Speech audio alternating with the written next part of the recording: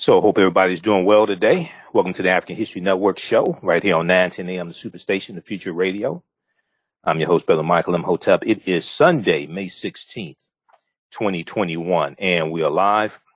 So we have a jam-packed show for you today. You know, Friday, May 14th, I was on Roland Martin Unfiltered. I'm usually a panelist on each Friday, so we had a shorter panel discussion because Roland was on location in Houston, Texas. So we have an excerpt of what happened there. But also, this past week, I did not get a chance to talk about May 13th. May 13th, 1846, the U.S. declared war against Mexico. And this began the Mexican-American War, which started, the U.S. declared war on Mexico May 13th, 1846.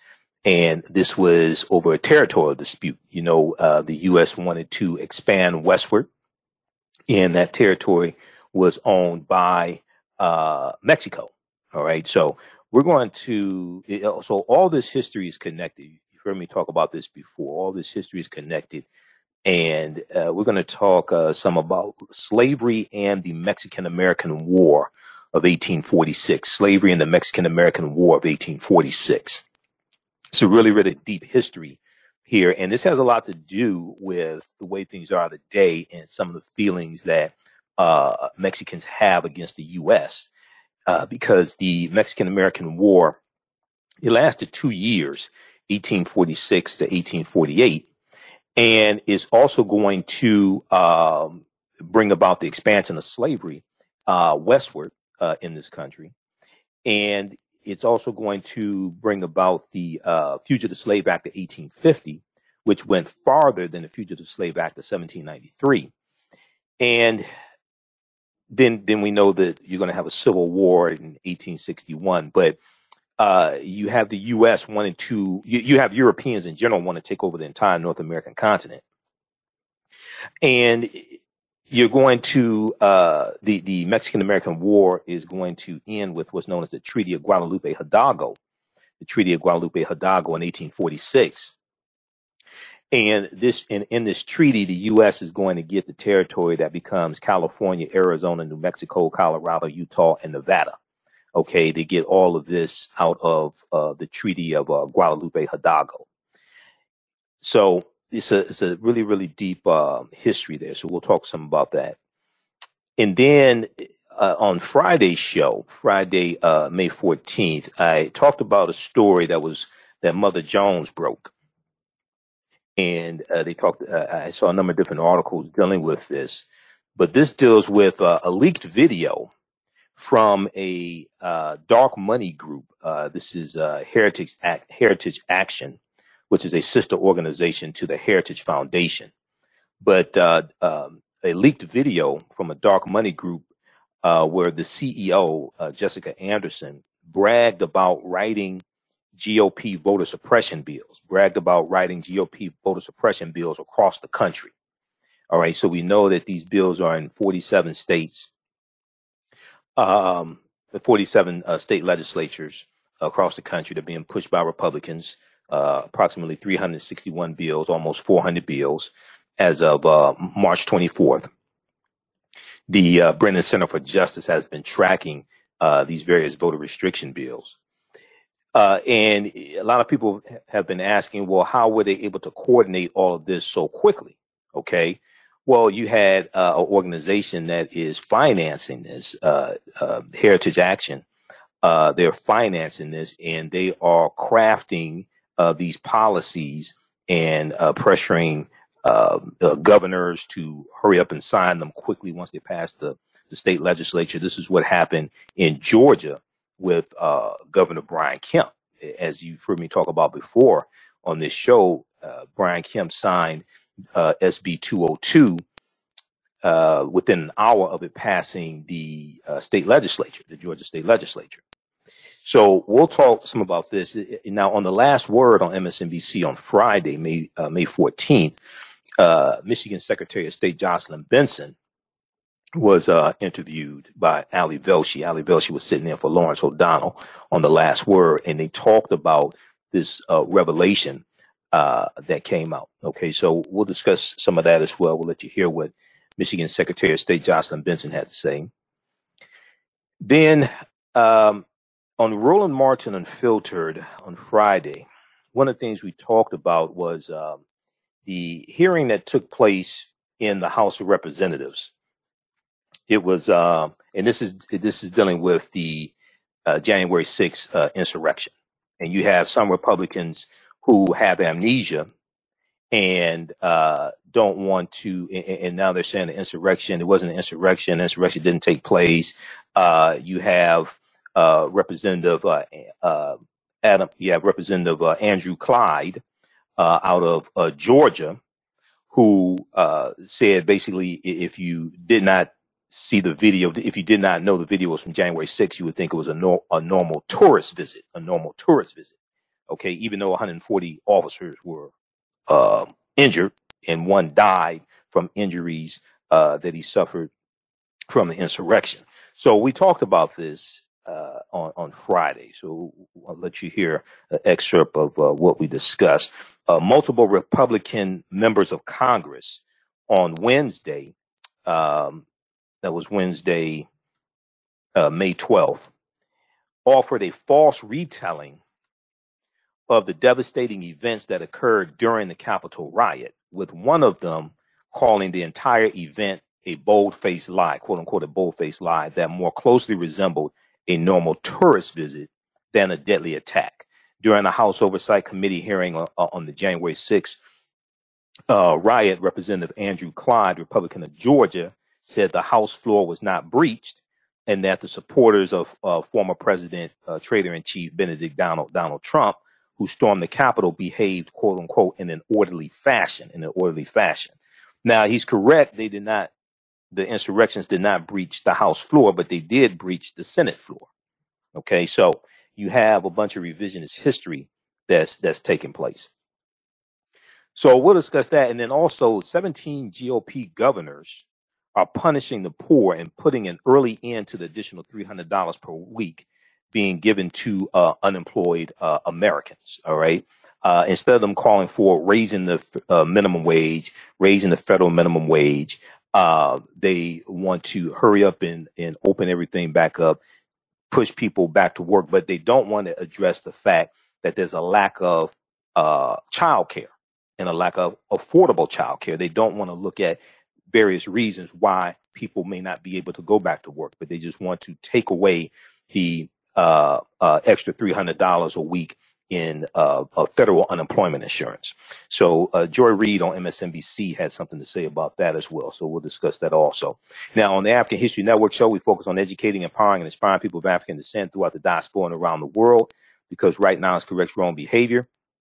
What you do for yourself, what you do to yourself, and what you allow other people to do to you and get away with is based upon what you think about yourself. What you think about yourself is based upon what you have been taught about yourself. What you've been taught about yourself is based upon everything you've read, heard, and seen about yourself. So when you control the radius of a man or woman's thoughts, you can control the circumference of his or her actions, because the mind can't do or teach what it doesn't know. Now, we deal with a number of different topics here on the African History Network show. We deal with current events in history and politics, education, economic empowerment, entrepreneurship, relationships, love, sex, health issues, and much, much more. Sign up for our email newsletter. Text the word Kemet, Kemet, the 22828 is to sign up for our email newsletter. Text the word Kemet, Kemet, to 22828 to sign up for our email newsletter. Also visit our website, AfricanHistoryNetwork.com, AfricanHistoryNetwork.com, to sign up for our email newsletter there as well. Okay. All right. If you'd like this type of information, you can support the African History Network, $ the AHN show through Cash App, $ the AHN show through Cash App, also through PayPal, paypal.me/the AHN show, paypal.me/the AHN show, or at our website, AfricanHistoryNetwork.com, right on the homepage. If you do it through Cash App, be sure to type in $ the AHN show, SHOW. It'll say Michael, and it'll show my picture there also. All right, you can still register for the online course that I teach on Saturdays, 12 noon to 2 p.m. Eastern Standard Time. We had a great class yesterday.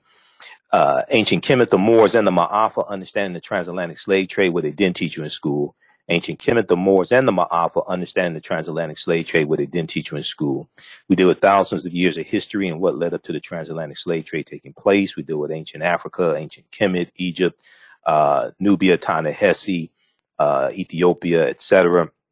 We deal with the 800-year occupation of Europe by the Africans known as the Moors, and what the Moors took into Europe, the teachings from ancient Africa, the Nile Valley region of Africa. They take this into Europe, and this brings Europe out of the Dark Ages.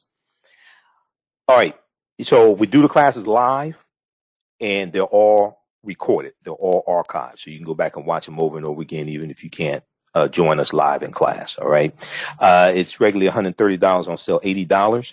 We just posted the link here. You can also visit our website, AfricanHistoryNetwork.com, and you can register there. As soon as you register, you can start watching the content. You can watch the content from last Saturday's class. Next class is Saturday, May 22nd, 12 noon Eastern Standard Time. All right. So let's jump into this before the break. Let's jump into this story here dealing with the Mexican-American War. Okay. And the Mexican-American War, this is taking place during slavery here in the U.S. This is before the Civil War starts in 1861. The Mexican-American War begins May 13th, 1846. Okay, so this past week, May 13th, was the anniversary of the beginning of the Mexican-American War and the U.S. declaring war on Mexico. This is before the Republican Party is even founded. The Republican Party is not founded until 1854. This is 1846. Okay, so you have the Whig Party, WHIG, the Whig Party, which is going to die out in the 1850s. And you have the Democratic Party at this time. So the Mexican-American War, and History.com has some good information on this. And we're going to go to clip 1 here in just a second, Jalen, before the break. The Mexican-American War of 1846 to 1848 marked the first U.S. armed conflict chiefly fought on foreign soil.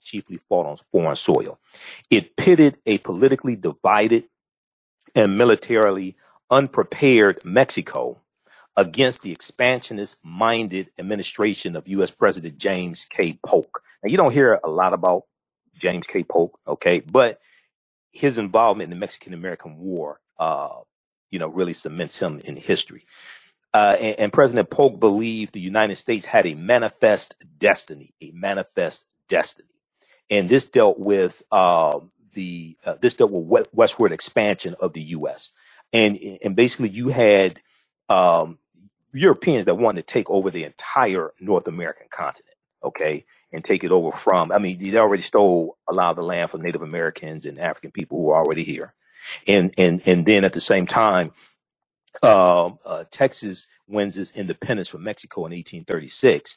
Now, we know Mexico had abolished slavery under the second president of Mexico, Vicente Guerrero, and this is about 1828, 1829. And Vicente Guerrero was he was a former slave. Okay, Vicente Guerrero was of African descent, and he's the second president of Mexico. And when he becomes president, he abolishes slavery in Mexico. All right, so this is a deep history. I want to go to this clip here. Let me squeeze this in before the break. This is from PBS American Experience, how the Mexican-American War affected slavery. Okay, let's go to this clip, Jalen. In the spring of 1846, the United States went to war with Mexico, hoping to gain vast territories in the Southwest. Abolitionists bitterly opposed the war as an attempt to expand slave territory, but they were swept away by a national tide of patriotic enthusiasm. The Mexican War ultimately increases the size of the United States by virtually 100%. It almost doubles the size. And the big question is, what are we going to do with all this land acquired from Mexico? Slave owners wanted all to be slave territory. Anti-slave Northerners all wanted it to be free territory. The Mexican War unshucked slavery. It just took it out of its shell. All those efforts to contain this issue couldn't work anymore. While Southerners saw the expansion of slave territory as a guarantee that the institution would continue to thrive, Northerners viewed those plans as a conspiracy to build a true slave empire. Northerners become convinced that Southerners are hell-bent on moving slavery to every part of the country. And now you have this political fight going on over what's going to happen with that land. And that becomes very, very divisive very quickly.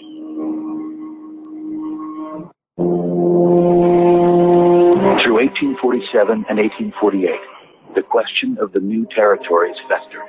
And the answer to that question lay the country's destiny. In the fall of 1850, the country stepped back from the brink when Congress adopted what became known as the Great Compromise. In return for allowing California to join the Union as a free state, Southerners were granted the prospect of someday forming slave states in Utah and New Mexico. But for Northerners, the most galling provision in the compromise was the Fugitive Slave Law. The law stipulated that any citizen, north or south, could be rounded up and forced to catch a suspected runaway. Fugitive slave law, if you pause it right there, legitimates the kid. Pause it right there. We're gonna start this from the beginning on the other side of the break. So the Mexican-American War of 1846 to 1848 leads to the Compromise of 1850. And in the Compromise of 1850 is the Fugitive Slave Act of 1850, which intensifies the abolitionist movement. Okay, so we'll deal with this on the other side of the break. Listen to the African History Network show right here on 910 AM Superstation and Future Radio. I'm Michael M. Hotep. We'll be back in a few minutes. Welcome back to the African History Network show right here on 910 AM Superstation and Future Radio. Hey, I'm your host, Brother Michael M. Hotep. It is Sunday, May 26, 2021, and we are live. Now, remember, we are here 6 days a week. We're here Monday through Friday, 11 p.m. to 12 midnight Eastern Standard Time, and we're here Sundays, 9 p.m. to 11 p.m. Eastern Standard Time on Sunday. So I've been doing Sundays on 9 p.m. on 910 AM Superstation WFDF for 5 years. It's 5 years this past April, okay? And we started doing 6 days a week, October 12th, 2020. It was on Indigenous Peoples Day, also known as Columbus Day. All right, 313-778-7600 is the call-in number if you have a quick question or comment. 313-778-7600 is the call-in number if you have a quick question or comment. We're talking about May 13th was the anniversary of the beginning of the Mexican-American War and the U.S. declaring war against Mexico. And this is over a territorial dispute. The U.S. wants westward expansion. This is territory that's owned by Mexico. We also know there was also a dispute over Texas as well. Okay, and Texas wins its independence from Mexico in 1836. Right before the break, I shared a clip from PBS American Experience, how the Mexican-American War affected slavery. We're going to go back to that clip in just a minute here, Jalen. So the Mexican-American War of 1846 to 1848 affected efforts to abolish slavery. While driven by economic ambitions and a sense that the United States was destined to span the entire continent, because these Europeans wanted to take over the entire North American continent. It was not, and now this is after the Louisiana Purchase of 1803, which doubles the territory of the U.S. The U.S. gets 828,000 square miles of land in the Louisiana Purchase of 1803. That comes about because the Haitians beat the hell out of the French during the Haitian Revolution of 1791 to 1803. And the French and Napoleon, they're trying to raise money. So they sell all this land in Louisiana Purchase. They sell it for about $5 million to the U.S. So you have one thief selling the land to another thief. This is what you have. You have one thief selling the land to another thief. Isn't it illegal to receive stolen goods? Isn't that illegal to receive stolen goods? I'm just curious. I mean, that's what I see on Starsky and Hutch, right? That's what I see on TV. Isn't it illegal to receive stolen goods? So you have the French who steal the land from Native Americans, and there's African people here as well. They're going to sell the land to these other thieves called the United States of America in the Louisiana Purchase of 1803. So the Louisiana Purchase doubles the territory of the U.S., and the U.S. is going to carve about 15 states out of this land. Then we see the Mexican-American War.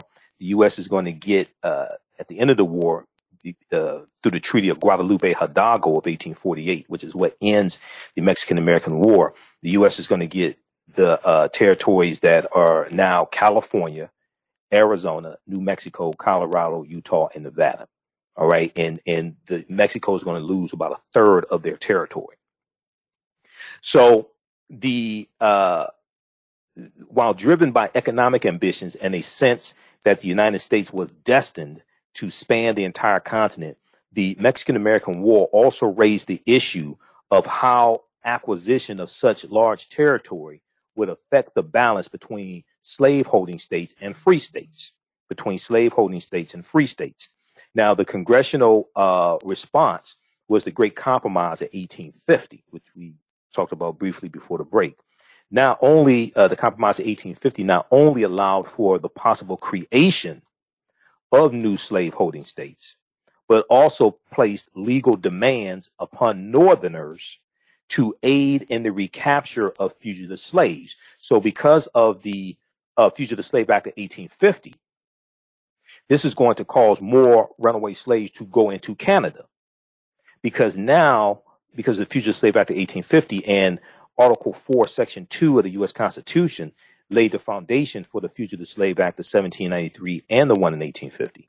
But now, because people could go into this northern territory, that's free territory, recapture these runaway slaves and take them back into slaveholding territory. Okay, so this is going to cause more runaway slaves to now go into Canada. All right, I want to go back to this clip here. This is from PBS, Public Broadcasting System, American Experience, how the Mexican-American War affected slavery. Let's go back to this clip, Jalen. In the spring of 1846, the United States went to war with Mexico, hoping to gain vast territories in the Southwest. Abolitionists bitterly opposed the war as an attempt to expand slave territory, but they were swept away by a national tide of patriotic enthusiasm. The Mexican War ultimately increases the size of the United States by virtually 100%. It almost doubles the size. And the big question is, what are we going to do with all this land acquired from Mexico? Slave owners wanted it all to be slave territory. Anti-slavery Northerners all wanted it to be free territory. The Mexican War unshucked slavery. It just took it out of its shell.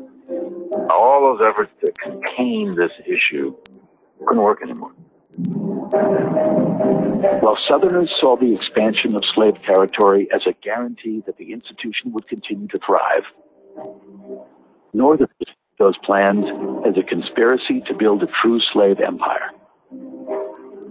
Northerners become convinced that Southerners are hell-bent on moving slavery to every part of the country. And now you have this political fight going on over what's going to happen with that land. And that becomes very, very divisive very quickly.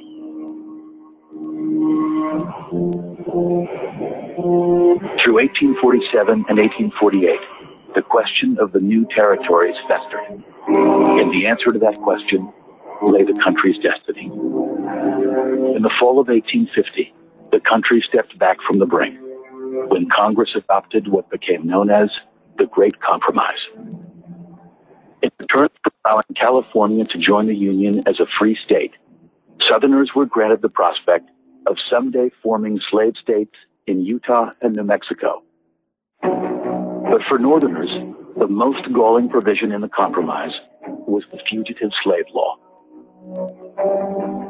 The law stipulated that any citizen, North or South, could be rounded up and forced to catch a suspected runaway.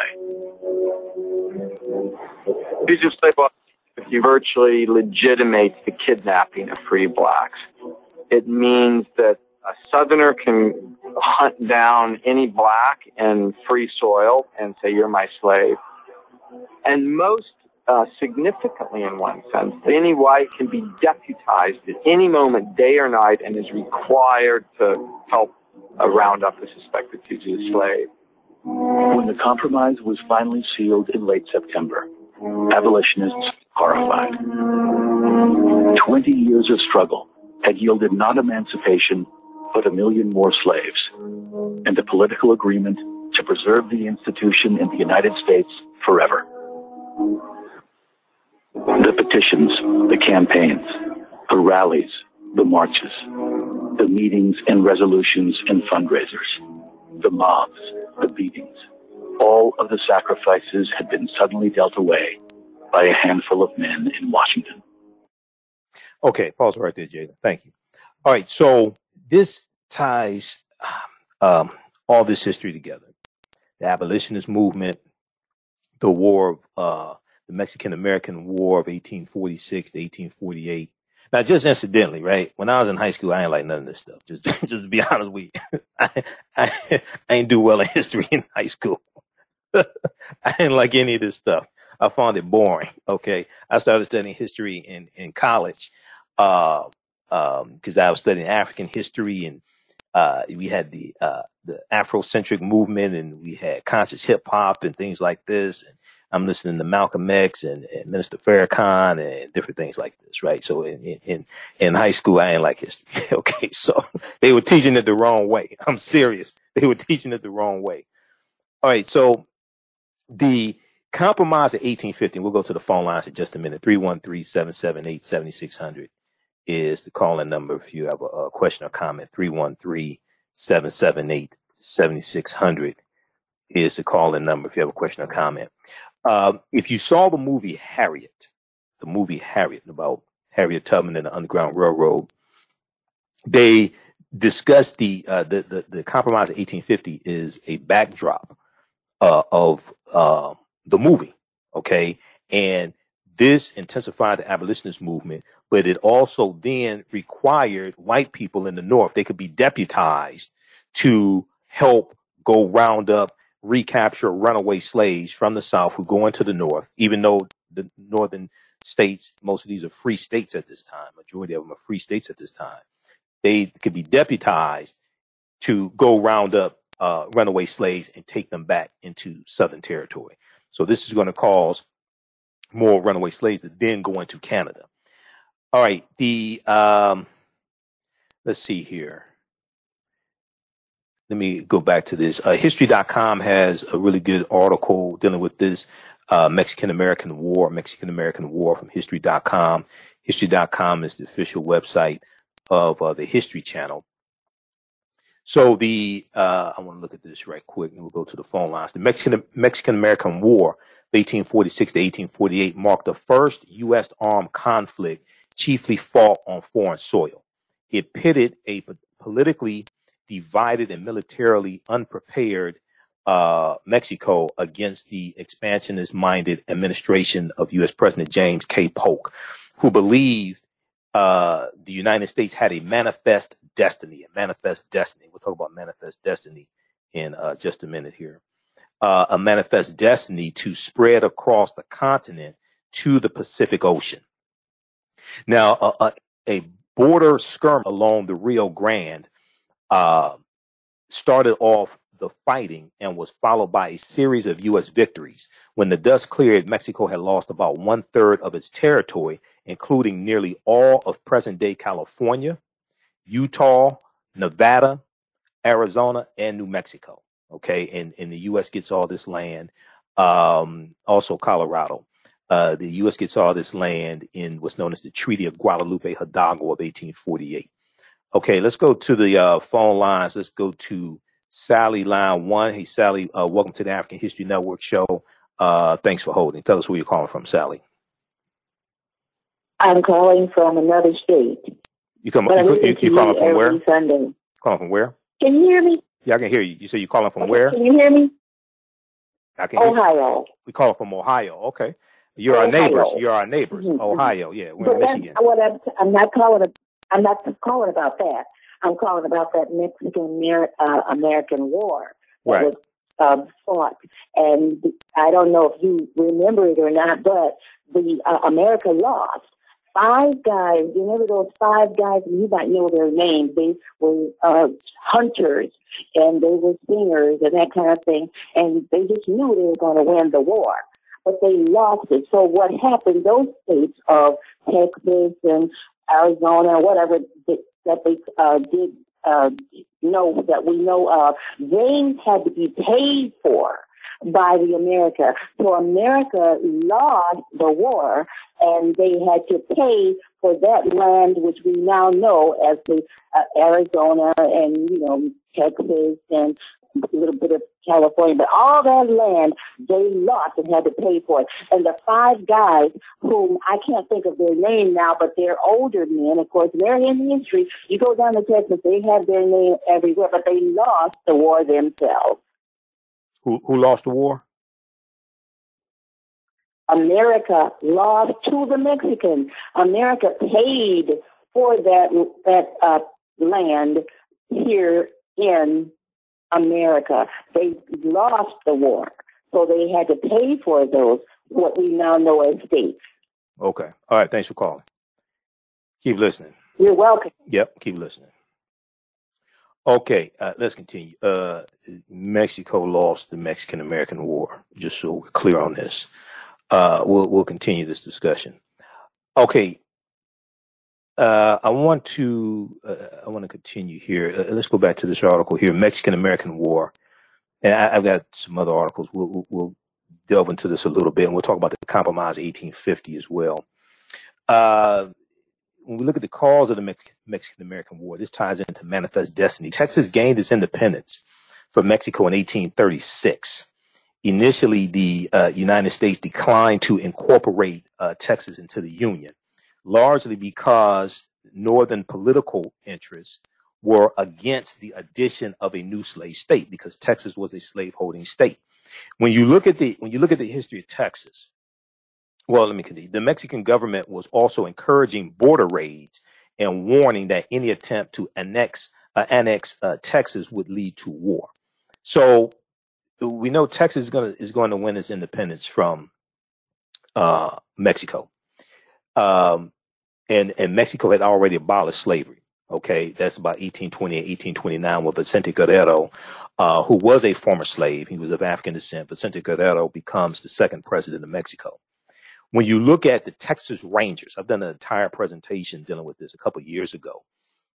When you look at the Texas Rangers, not the baseball team, but the Texas Rangers, the state police, law enforcement, like Walker Texas Ranger, the TV show with Chuck Norris, and then the old radio show Tales of the Texas Rangers with Joel McCrae as Ranger Jace Pearson. I'm an old radio show fan, so I've listened to thousands of old radio shows. The Texas Rangers get their start as bounty hunters, hired by slave owners in southern states of the U.S. to go into to go into Mexico and retrieve runaway slaves. You have slave owners like in Texas. They're going to hire the Texas Rangers, who start out as bounty hunters, to go into Mexico, because Mexico is free territory, go into Mexico to retrieve these runaway slaves. There wasn't just a underground railroad going north. Okay. It was started about 1830, 1831. There wasn't just an underground railroad going north. There wasn't just runaway slaves running into Florida up until about 1821, because Florida was free territory. Florida was Spanish territory. So you have a lot of them going into Florida. This is why the U.S. wanted Florida as U.S. territory, because they were losing a lot of slaves who were running to Florida. You also have an underground railroad going into Mexico, and is estimated is known as the Southern Underground Railroad, and it's estimated that between 5,000 to 10,000 runaway slaves run into Mexico as well. There's an article from history.com. I talked about this I think 2 or 3 years ago, dealing with the Southern Underground Railroad. Okay. And I'm going to see if I can pull this up here. The Southern Underground Railroad. And this is, October 24th, 2018. This article came out from history.com. So I talked about it when it came out. The little known underground railroad that ran south to Mexico. The little known underground railroad that ran south into Mexico. Now, incidentally, when you look at the founding of Los Angeles, you know, like half the people that founded Los Angeles were of African descent also. Los Angeles, California, half the people that founded Los Angeles, California were of African descent. But the little known underground railroad that ran south to Mexico, unlike the northern free states, Mexico did not agree to return people who had fled slavery. Okay, so Mexico was a safe haven as well. This is another reason why.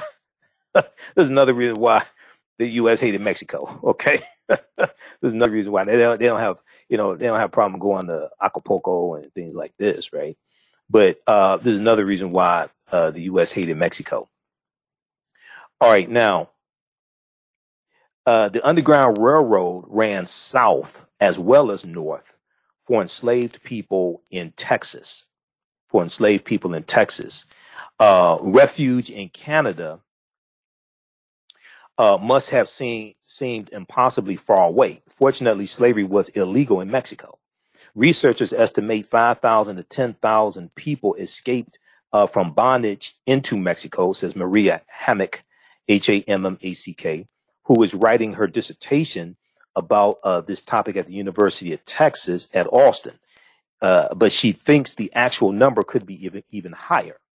Maria Hammack said these were clandestine routes, and if you got caught, you would be killed and lynched. So most people did not leave a lot of records.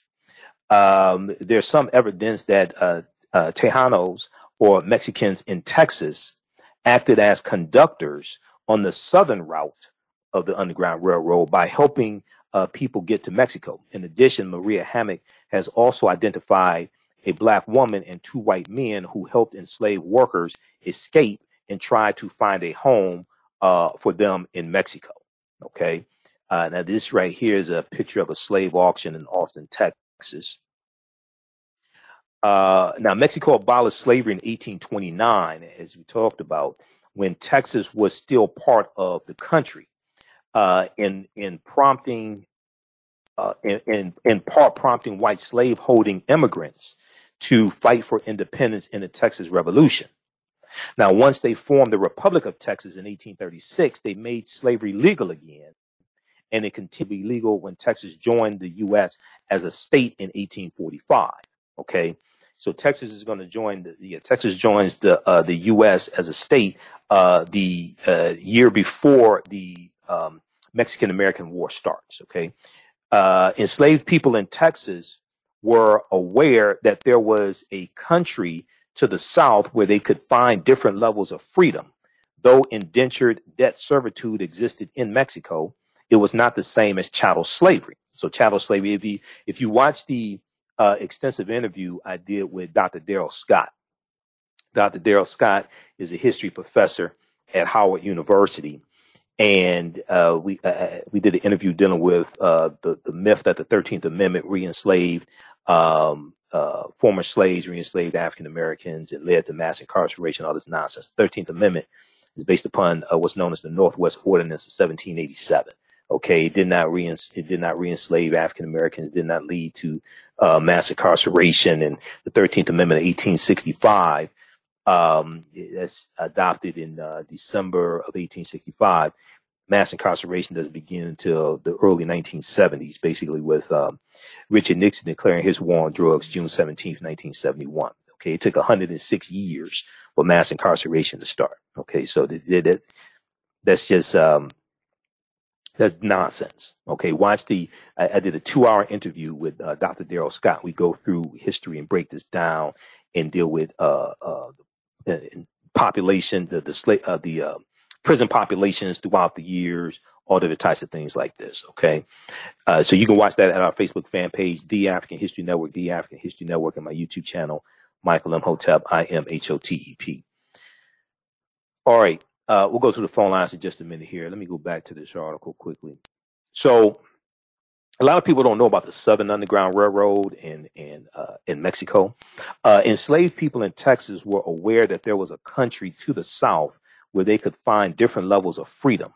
Though indentured servitude existed in Mexico, it was not the same as chattel slavery. Chattel slavery, you're enslaved for perpetuity, and your children who are born while you are enslaved, they're slaves as well. Okay.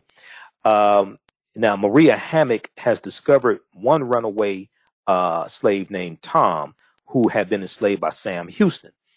Sam Houston was a president of the Republic of Texas who had fought in the Texas Revolution. Now, once Tom got across the border, the Mexican border, he joined the Mexican military that Sam Houston had fought against. Now, fugitive enslaved people, these fugitive enslaved Africans, got to Mexico in many different ways. Some went on foot, while others rode horses or snuck aboard ferries bound for Mexican ports. Stories spread about enslaved people who crossed the Rio Grande River, dividing Texas from Mexico by floating on bales of cotton. Okay. And several Texas newspapers reported in July 1863 that 3 enslaved people had escaped this way, floating on bales of cotton. Okay, so isn't it interesting that they had us picking cotton, and a small number of us are going to use cotton to escape. Okay, we're going to use cotton to escape. The other thing is, so when you study this history, you know, we were trying to find all different types of ways to escape. Okay. To escape slavery. One of the ways that we did it, and one of the reasons why they made it illegal for Africans to enslaved Africans to learn to read and write, is because one of the things that we did when we learned to read and write is we wrote our own freedom papers and ran away. And when you're dealing with the paddy rollers, when you're dealing with the white men who are patrolling the roads to looking for runaway slaves and things like this, is a good chance that they were illiterate. So you could give them any piece of paper and say, these are my freedom papers. There's a good chance they were illiterate. Most of them couldn't read or write. So, you know, one of the things that we did when we learned to read and write, and usually we had to learn to read and write covertly, except for Virginia. In Virginia, up until 1831, it was legal for slaves to read and write and to learn to read and write. Up until 1831. You know what's significant about 1831? The Nat Turner Rebellion of 1831, because Nat Turner was literate. He could read and write.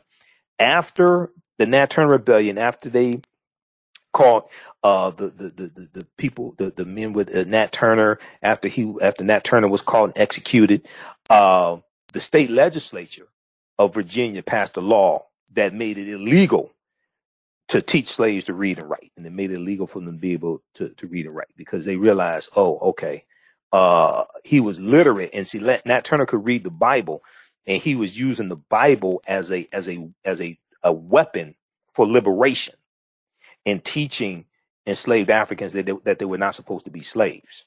All right. So they said, no, we can't have this. All right. So, the Nat Turner Rebellion is very, very interesting. Okay, so you're going to have at least a small number of enslaved Africans floating into Mexico on bales of cotton. And several Texas newspapers reported in July 1863 that 3 enslaved African people had escaped this way, floating on bales of cotton. Now, even if this wasn't logistically possible, the imagery of floating to freedom on a symbol of slavery was strong. Okay. So read the rest of this article here from history.com, official website of the History Channel. This deals with the little known underground railroad that ran south into Mexico. Okay, the little known underground railroad that ran south into Mexico. This is written by Becky Little.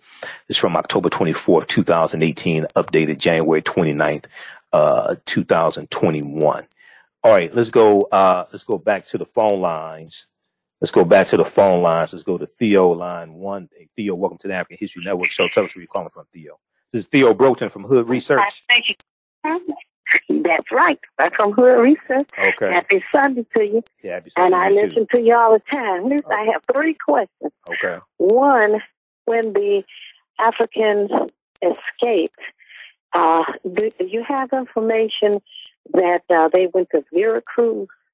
Because the darker complected Mexicans seem to be in that area, Veracruz. And also, John Horse is a person that Dr. Claude Anderson talks about. Mm-hmm. He said he escaped in Mexico and he was never recovered, never found, or killed. Or John Horse in the Seminole Indian Wars. Yeah, John Horse in the Seminole Indian Wars. Yes. And then the last question has to do with I think you pronounce her name Calafia. California is named Queen after Khalifa? this African woman. Queen And Khalifa. there's a picture. Queen Khalifa. There's a picture of her. Huh? Queen Khalifa. How you say it? Khalifa. Khalifa. There's a picture of her in Sacramento, the capital of California. So they don't seem to have a problem identifying her, whereas the races in this country don't want us to know any of that. Queen Khalifa, I've done research with Queen Khalifa. Most of the research I've done on her is that she was a mythological queen. So there may be, there could be a relationship. The word, I'm looking for some definitive information. The word California, some people believe the word California is derived from her name Khalifa. That's possible. Right. That's possible. But most of the information I've seen dealing with Queen Khalifa is that she was a mythological queen, as opposed to somebody who actually lived. But I'm still looking for more definitive information on that. Well, we need to find out what that picture is that's in the capital of California, Sacramento. Yeah. Okay. Okay. I appreciate it. All right. Thanks. Thank you. Thanks for calling, Theo. As far as Africans going into Veracruz, Mexico, I'm not exactly sure on that. Now, we do know that also Mexico was Spanish territory. The Spaniards are taking Africans into Mexico, enslaving them. Okay, we know this as well. So I'm not specifically sure about Veracruz, Mexico, but we do know there was a population of Africans in Mexico for a number of different reasons. Okay, for a number of different reasons, and we know the Africans were in this land. The Africans were in North America going back tens of thousands of years ago as well. This is something that Dr. David M. Hotep talks about in his book, The First Americans Were Africans, Documented Evidence. The first Americans were Africans, documented evidence, and he deals with the African presence in the territory we call South Carolina, going back at least 51,700 years ago. These were the Khoisan, who are the ancestors to the Ainu and the Twa, have the oldest DNA on the planet. They go all around the world. They're all throughout this land. So they were here even before Native Americans came into existence. We're going to get Dr. David M. Hotep back on the show also. Okay, so I know we're coming up here on the break. So very quickly, we'll continue this on the other side of the break as well. We'll continue this as well on the other side of the break. Nick, so at when we look at, let me pick this up here. All right. So let me pick up where we left off here. All right. So Texas gained its independence from Mexico in 1836. Initially, the United States declined to incorporate it into the Union, largely because northern political interests were again the addition of a new slave state. We're against the addition of new slave state. Now, can you hear me okay, Jalen? Can you hear me okay? You said my audio's going in and out. Can you hear me okay? Okay. All right. The Mexican government was also encouraging border raids and warning that any attempt at annexation of Texas would lead to war. We're going to continue this on the other side of the break. We'll talk about the Compromise of 1850 also, and then we'll get into these other stories. Listen to the African History Network show right here on 910 AM, the Superstation, the Future Radio. I'm your host, Brother Michael M. Hotep. We'll be back in a few minutes. Welcome back to the African History Network show right here on 910 AM, the Superstation, the Future Radio. I'm your host, Brother Michael M. Hotep. It is Sunday, May 16th, 2021, and we are live. Hope everybody's doing well. 313-778-7600 is the call-in number if you have a quick question or comment. 313-778-7600 is the call-in number if you have a quick question or comment. So in the first hour, we were talking about May 13th was the anniversary of the beginning of the Mexican-American War. The U.S. declared war on Mexico, May 13th, 1846. Now, I'm going to go back to clip one, Jalen, in just a minute here, so cue that up, please. So May 13th was the anniversary of this, and we know the Mexican-American War, the U.S. wins the war. Mexico's unprepared for the war, and the U.S. is going to end up getting the territory that today makes up Colorado, Arizona, New Mexico, California, Utah, and Nevada. Okay, this comes about because of the Treaty of Guadalupe Hidalgo, which ends the Mexican-American War. And this is going to give the U.S. more land to also have slavery as well. Okay, even though you have a balance between slaveholding states and free states. But this is going to give the U.S. More land to have slavery on. But it is also going to lead to what's known as the Compromise of 1850, the Compromise of 1850. And this leads to the Compromise of 1850 leads to what's known as the Fugitive Slave Act of 1850, which intensifies slavery. But what it does is it makes it more dangerous for runaway slaves in northern states who ran away from the South and ran away into northern states. And they're going to, more of them are going to end up having to go into Canada to escape the U.S. Okay, if you saw the movie Harriet about Harriet Tubman and the Underground Railroad, they discussed the Fugitive Slave Act of 1850. Okay, because that was depicted in the movie. Okay, and the fallout from it, and a lot of the abolitionists, basically most of the abolitionists felt betrayed because of this Fugitive Slave Act also. All right. So we were discussing that right before the break. And then also in the second hour, I'll share an excerpt from Roland Martin Unfiltered from Friday, May 14th, when I was a panelist on Roland Martin Unfiltered. And on Friday, also on my Friday show, we talked about leaked video from Heritage Action, which is the sister organization to the Heritage Foundation, a right-wing organization. But leaked video reveals a dark money group bragging about writing GOP voter suppression bills across the country.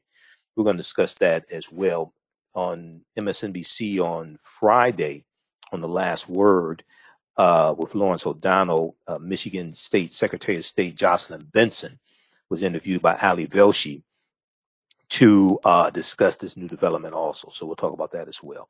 All right, I want to go back here to the story here dealing with the Mexican-American War of 1846 to 1848. Okay, I want to go back to this article here from History.com. History.com is the official website of the History Channel. They have a lot of really good articles there at History.com. So Texas gained its independence from Mexico in 1836. Initially, the United States declined to incorporate Texas into the Union, largely because northern political interests were against the addition of a new slave state. Like, a lot of abolitionists, things like this, they were against the addition of a new slave-holding state. the Mexican government was also encouraging border raids and warning that any attempt at annexation would lead to war. Now, nonetheless, annexation procedures were quickly initiated after the 1848 election of James Polk as president, who campaigned that Texas should be reannexed and that the Oregon Territory should be reoccupied.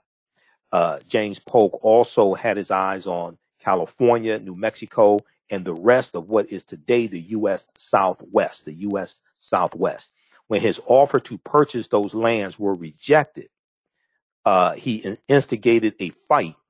When his offer to purchase those lands was rejected, he instigated a fight by moving troops into a disputed zone between the Rio Grande and Nueces River and the Nueces River that both countries had previously recognized as part of the Mexican state of Coahuila.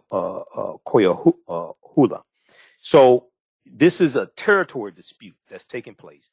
The U.S. Europeans basically want to take over the entire North American continent, okay? And you have this whole notion of what's known as manifest destiny, okay? Now, I want to reference some information on manifest destiny, then we're going to go back to clip one. This is from 10-minute guide to U.S. history from Britannica, Encyclopedia Britannica. It gives you a good overview of U.S. history, and it goes chronologically.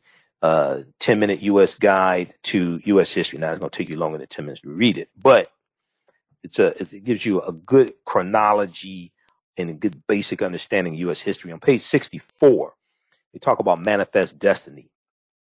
And that term is first used by John L. O'Sullivan. John L. O'Sullivan, the editor of a magazine that served as an organ for the Democratic Party and of a partisan newspaper. He first wrote about manifest destiny in 1845. Now, this is the year before the Mexican-American War starts. But at the time, he did not think the words were profound. Rather than the term manifest destiny being coined, the phrase was buried halfway through the third paragraph of a long essay in the July-August issue of the United States Magazine and Democratic Review on the necessity of annexing Texas and the inevitability of American expansion. Now, John L. O'Sullivan was protesting European meddling in American affairs, especially by France and England, which he said were acting, quote, for the avowed object of thwarting our policy and hampering our power, limiting our greatness and checking the fulfillment of our manifest destiny, to overspread the continent allotted by Providence for the free development of our yearly multiplying millions, end quote. So basically, you have white people in the U.S. think they're ordained by God to take over the rest of this land here in North America. All right. I want to go back to clip one here. This is from the American Experience from PBS, Public Broadcasting System. Okay, PBS. And this clip here is how the Mexican-American War affected slavery. Mexican-American War was 1846 to 1848. It started May 13th, 1848, and it affected efforts to abolish slavery, while driven by economic ambitions and a sense that the United States was, quote unquote, destined to span the entire continent because of manifest destiny. The Mexican-American War also raised the issue of how acquisition of such a large territory would affect the balance between slaveholding states and free states. The congressional response was the Great Compromise of 1850. And the Compromise of 1850 not only allowed for the possible creation of new slaveholding states, but also placed legal demands upon Northerners in free states to aid in the recapture of fugitive slaves. And this is going to cause more runaway slaves to then go into Canada. Let's go to clip one, Jalen. In the spring of 1846, the United States went to war with Mexico, hoping to gain vast territories in the Southwest. Abolitionists bitterly opposed the war as an attempt to expand slave territory, but they were swept away by a national tide of patriotic enthusiasm. The Mexican War ultimately increases the size of the United States by virtually 100%. It almost doubles the size. And the big question is, what are we going to do with all this land acquired from Mexico? Slave owners wanted it all to be slave territory. Anti-slavery Northerners all wanted it to be free territory. The Mexican War unshucked slavery. It just took it out of its shell. All those efforts to contain this issue couldn't work anymore. While Southerners saw the expansion of slave territory as a guarantee that the institution would continue to thrive, Northerners viewed those plans as a conspiracy to build a true slave empire. Northerners become convinced that Southerners are hell-bent on moving slavery to every part of the country. And now you have this political fight going on over what's going to happen with that land. And that becomes very, very divisive very quickly.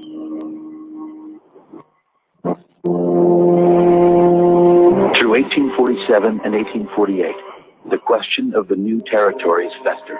And the answer to that question lay the country's destiny.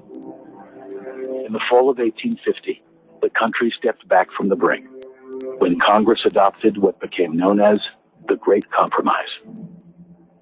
In return for allowing California to join the Union as a free state, Southerners were granted the prospect of someday forming slave states in Utah and New Mexico. But for Northerners, the most galling provision in the compromise was the Fugitive Slave Law. The law stipulated that any citizen, North or South, could be rounded up and forced to catch a suspected runaway. Fugitive Slave Law of 1850 virtually legitimates the kidnapping of free blacks. It means that a Southerner can hunt down any black in free soil and say, "You're my slave." And most significantly, in one sense, any white can be deputized at any moment, day or night, and is required to help round up a suspected fugitive slave. When the compromise was finally sealed in late September, abolitionists were horrified. 20 years of struggle had yielded not emancipation, but 1 million more slaves, and a political agreement to preserve the institution in the United States forever.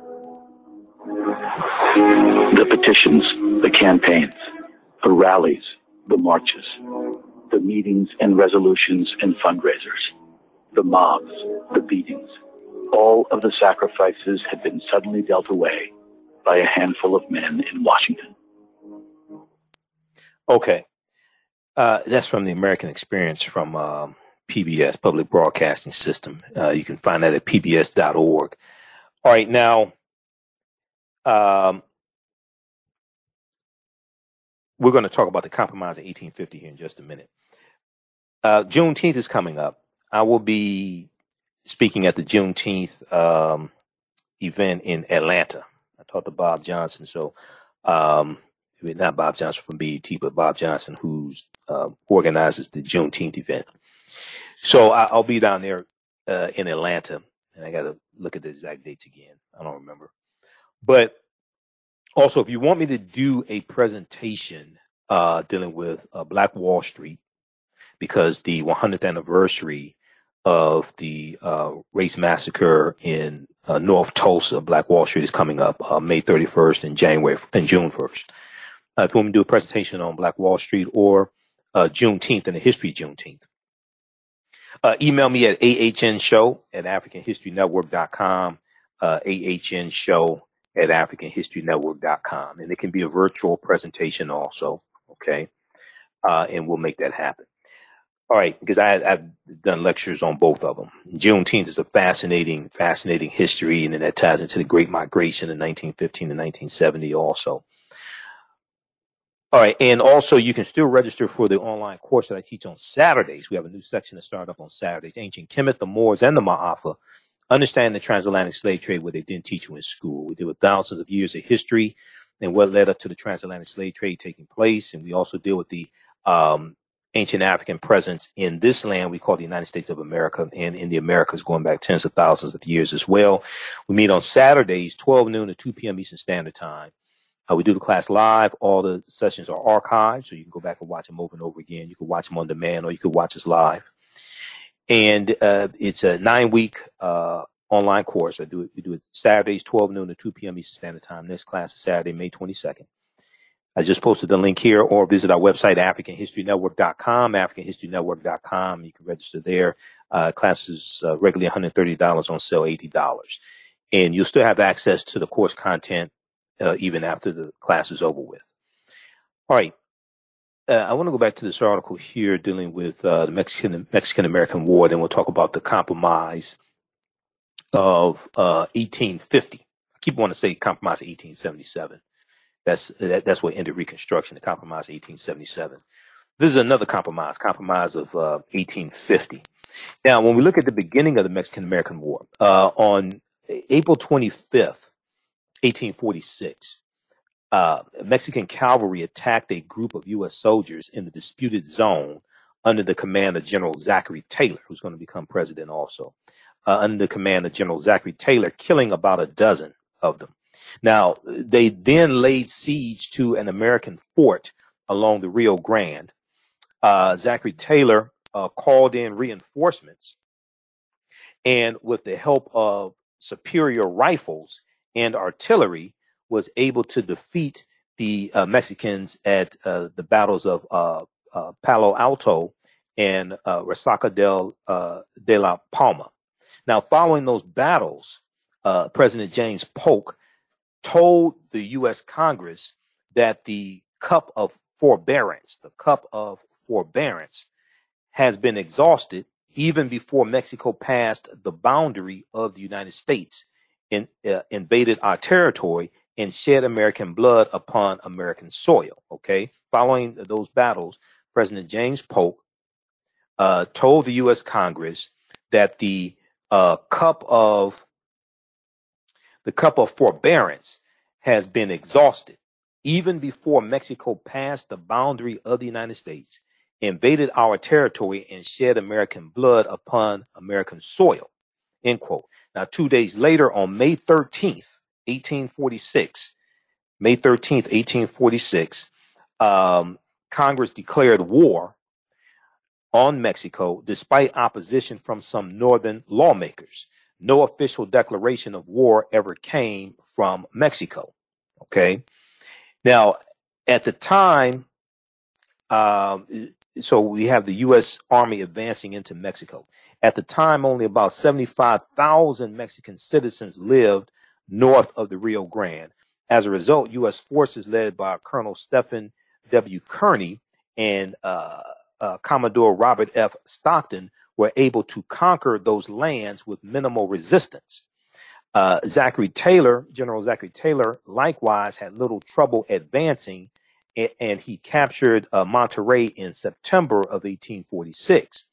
With the losses adding up, Mexico turned to old standby General Antonio Lopez de Santa Anna. Okay, Santa Anna, the charismatic strongman who had been living in exile in Cuba. Okay, and when you deal with the Battle of the Alamo and all this, you read about Santa Anna as well. Now, Santa Anna convinced President James Polk that if allowed to return to Mexico, he would end the war on terms favorable to the United States. But when Santa Anna arrived, he immediately double-crossed President James Polk by taking control of the Mexican army and leading it into battle. At the Battle of Buena Vista in February 1847, Santa Anna suffered heavy casualties and was forced to withdraw. Despite the loss, he assumed the Mexican presidency the following month, okay, in March of 1847. We'll continue this on the other side of the break. We'll get to these other topics. We'll also deal with the Compromise of 1850 as well, which included the Fugitive Slave Act of 1850. Listen to the African History Network show right here on 910 AM, the Superstation of Future Radio. I'm Michael M. Hotep. We'll be back in a few minutes. Welcome back to the African History Network show right here on 910 AM, the Superstation of Future Radio. Hey, I'm your host, Brother Michael M. Hotep. It is Sunday, May 16th, 2021, and we're live. Hope everybody's doing well. Calling numbers 313-778-7600, 313-778-7600 is the calling number if you have a quick question or comment. And during the break, let's see, some people said they need me to post information again for the online course. So it's also on our, we're going to post this link here. You can register there. It's also at our website, AfricanHistoryNetwork.com, AfricanHistoryNetwork.com, right on the home page. So when you scroll down, you go to the home page and you scroll down, you see the information for a radio show. We're here 6 days a week, Monday through Friday, 11 p.m. to 12 midnight Eastern Standard Time, Sundays, 9 p.m. to 11 p.m. Eastern Standard Time. You can click here to listen to audio podcasts of all these shows. I just uploaded some audio podcasts today. You can click here to read articles I've written. This is an episode of our show from March 15th, 2021, the day after Cardi B and Megan Thee Stallion performed at the Grammys. And we dealt with that performance and WAP and negative weapon control hip hop and all this nonsense. And the information's here. Okay, next class is May 22nd. Click right here to register. Takes you to the next page. And click here to enroll. As soon as you enroll, you can start watching the content. Okay. All right. So I want to, we're going to go back and talking about the Mexican-American War of 1846 and how this impacted slavery and the abolitionist movement as well. Okay. So if we look at this article once again from history.com, this is dealing with the Mexican-American War. Now, with losses adding up, Mexico turned to old standby General Antonio Lopez de Santa Anna. And I've heard Dr. Claude Anderson talk about Santa Anna a lot. Dr. Claude Anderson is one of my teachers, so we need to get him on the show sometime soon. With losses adding up, Mexico turned to old standby General Antonio Lopez de Santa Anna, the charismatic strongman who had been living in exile in Cuba.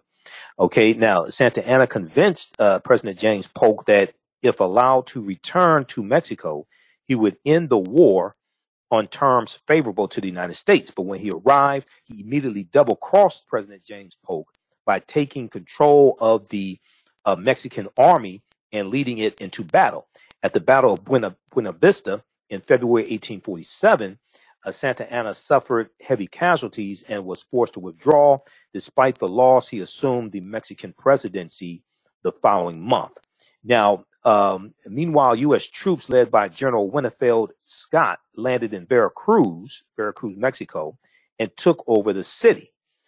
They then began marching toward Mexico City, essentially following the same route that Hernan Cortez followed when he invaded the Aztec Empire. Okay, because keep in mind, Mexico was conquered by the Spanish. Okay, this is why the dominant language in Mexico is Spanish. Even though there are about 68 languages spoken, there's still indigenous languages spoken in Mexico. But Mexico was conquered by the Spanish.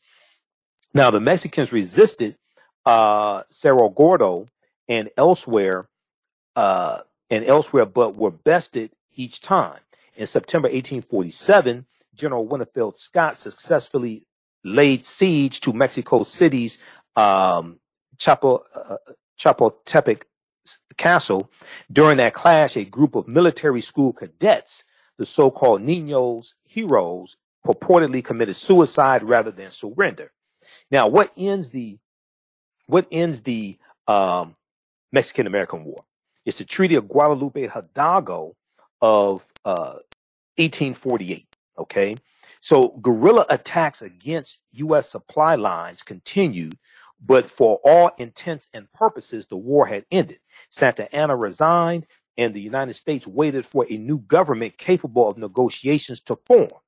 Finally, on February 2nd, 1848, the Treaty of Guadalupe Hidalgo was signed, February 2nd, 1848, establishing the Rio Grande and not the Nueces River as the U.S.-Mexican border. Okay. Now, under the treaty, Mexico also recognized the U.S. annexation of Texas. Okay. So Texas becomes part of the Union. Mexico recognizes the U.S. annexation of Texas and agreed to sell California and the rest of its territory north of the Rio Grande for $15 million, plus the assumption of certain damages and claims. Now, this is going to reduce the territory of Mexico by 1/3. Okay, Mexico loses about 1/3 of its territory. A few days before the Treaty of Guadalupe Hidalgo was signed, gold is discovered in California.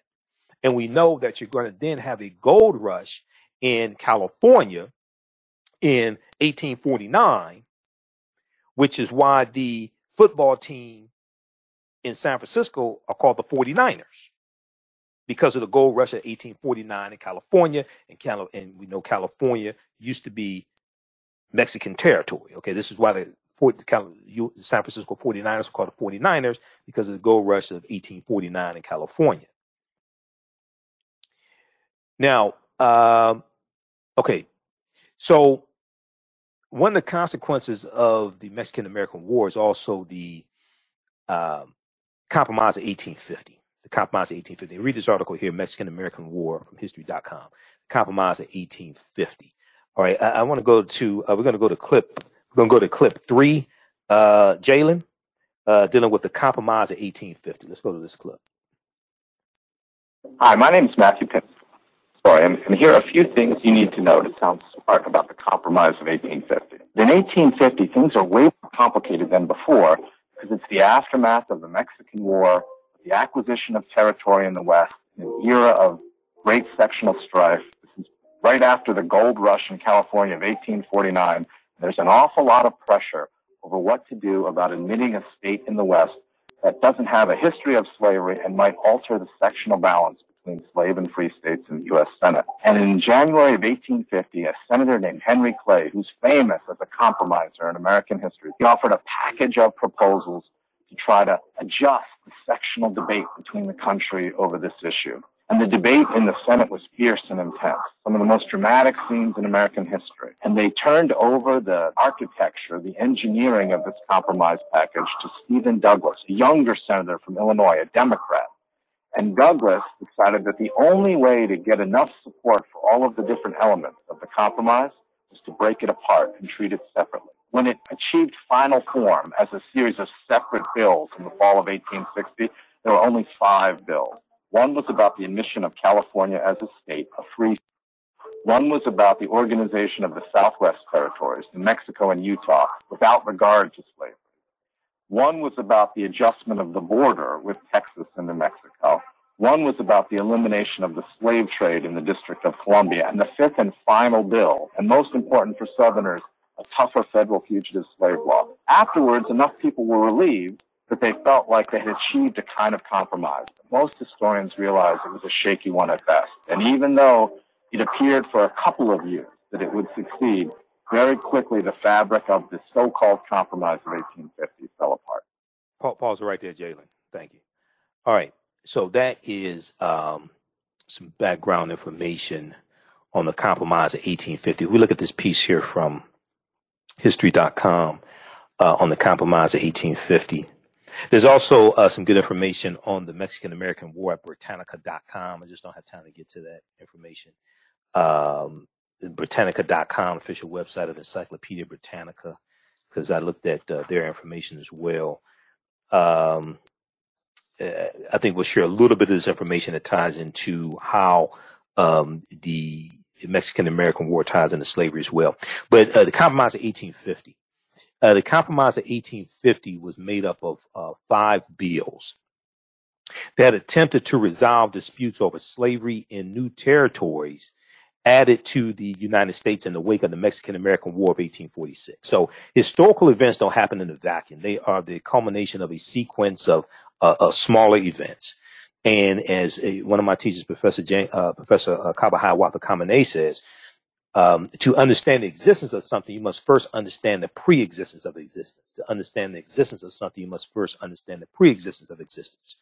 So he says that it's not important to know necessarily the date that something happened, but to understand the sequence. Okay, now I'm a date person. I want to know the date, the year, things like this. But the most important thing is to understand the chronology and understand cause and effect, and how these different events, the sequence of them, leads to other events taking place.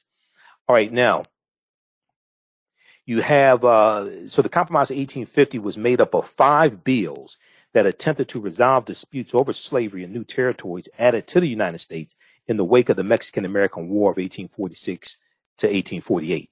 It admitted California as a free state.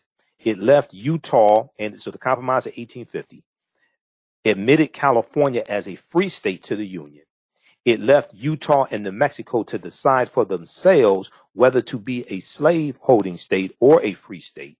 It defined a new Texas-New Mexico boundary, and it made it easier for slave owners to recover runaway slaves. Made it easier for slave owners to recover runaway slaves under the Fugitive Slave Act of 1850.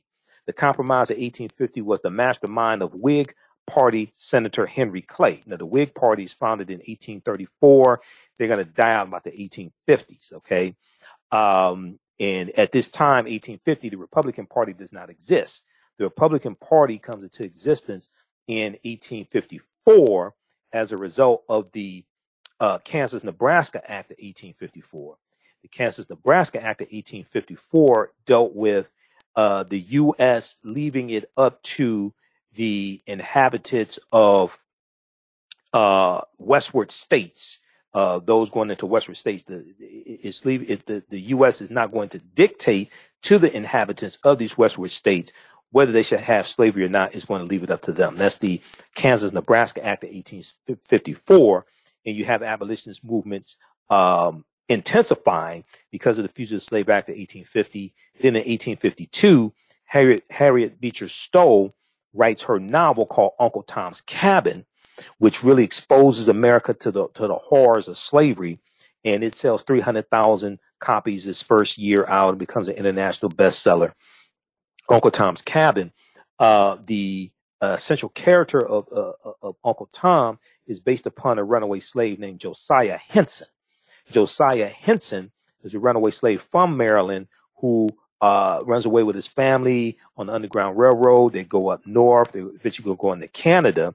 He becomes a Methodist minister, and he works on the Underground Railroad, becomes an educator. Okay, Josiah Henson. Josiah Henson writes his autobiography.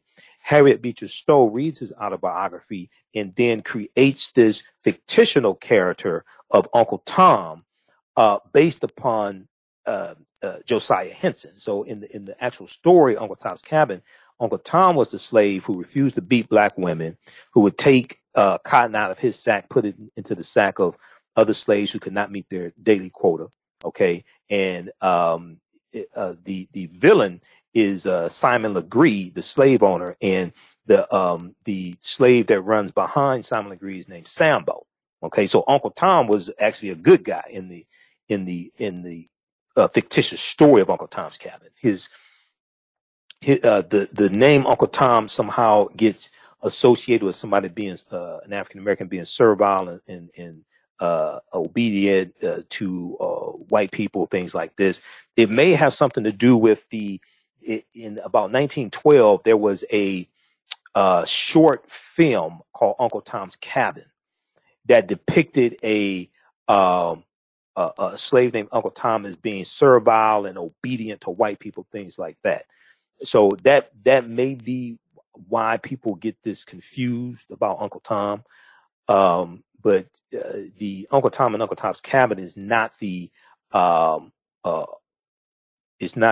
personification of the Uncle Tom that people think of when they use that term to derogatorily refer to African Americans who are subservient to Europeans.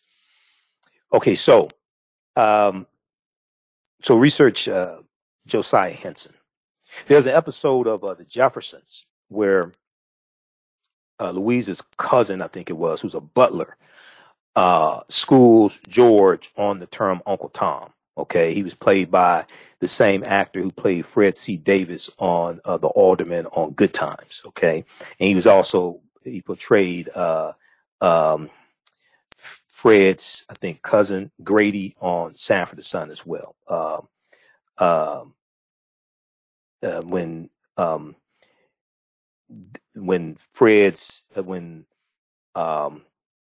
Grady marries this woman, and her daughter's name is Betty Jean, who's overweight, and Betty Jean was left a dowry by her father, and Fred wants Lamont to marry Betty Jean so he can get this money.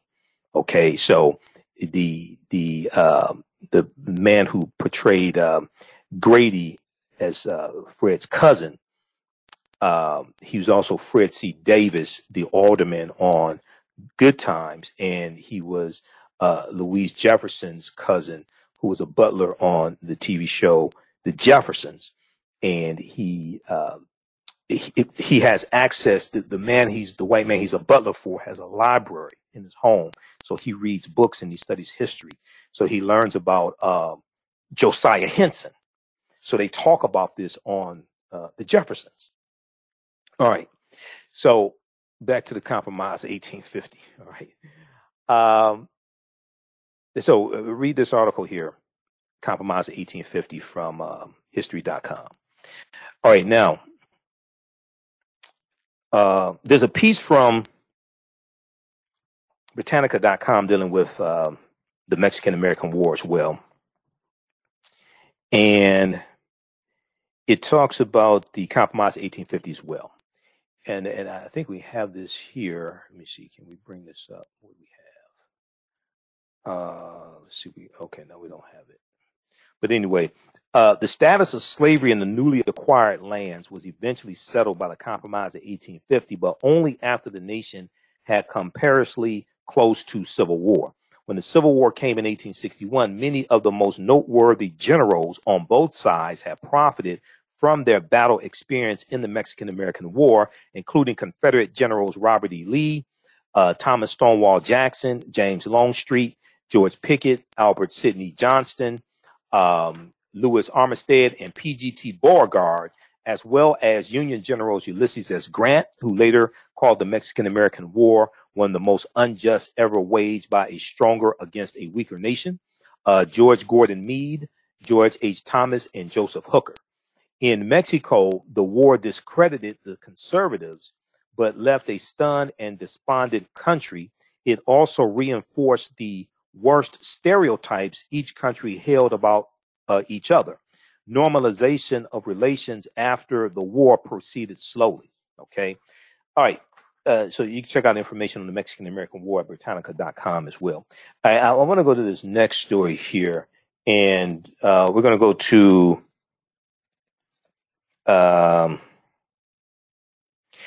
clip 4, Jalen. We're going to go to clip 4.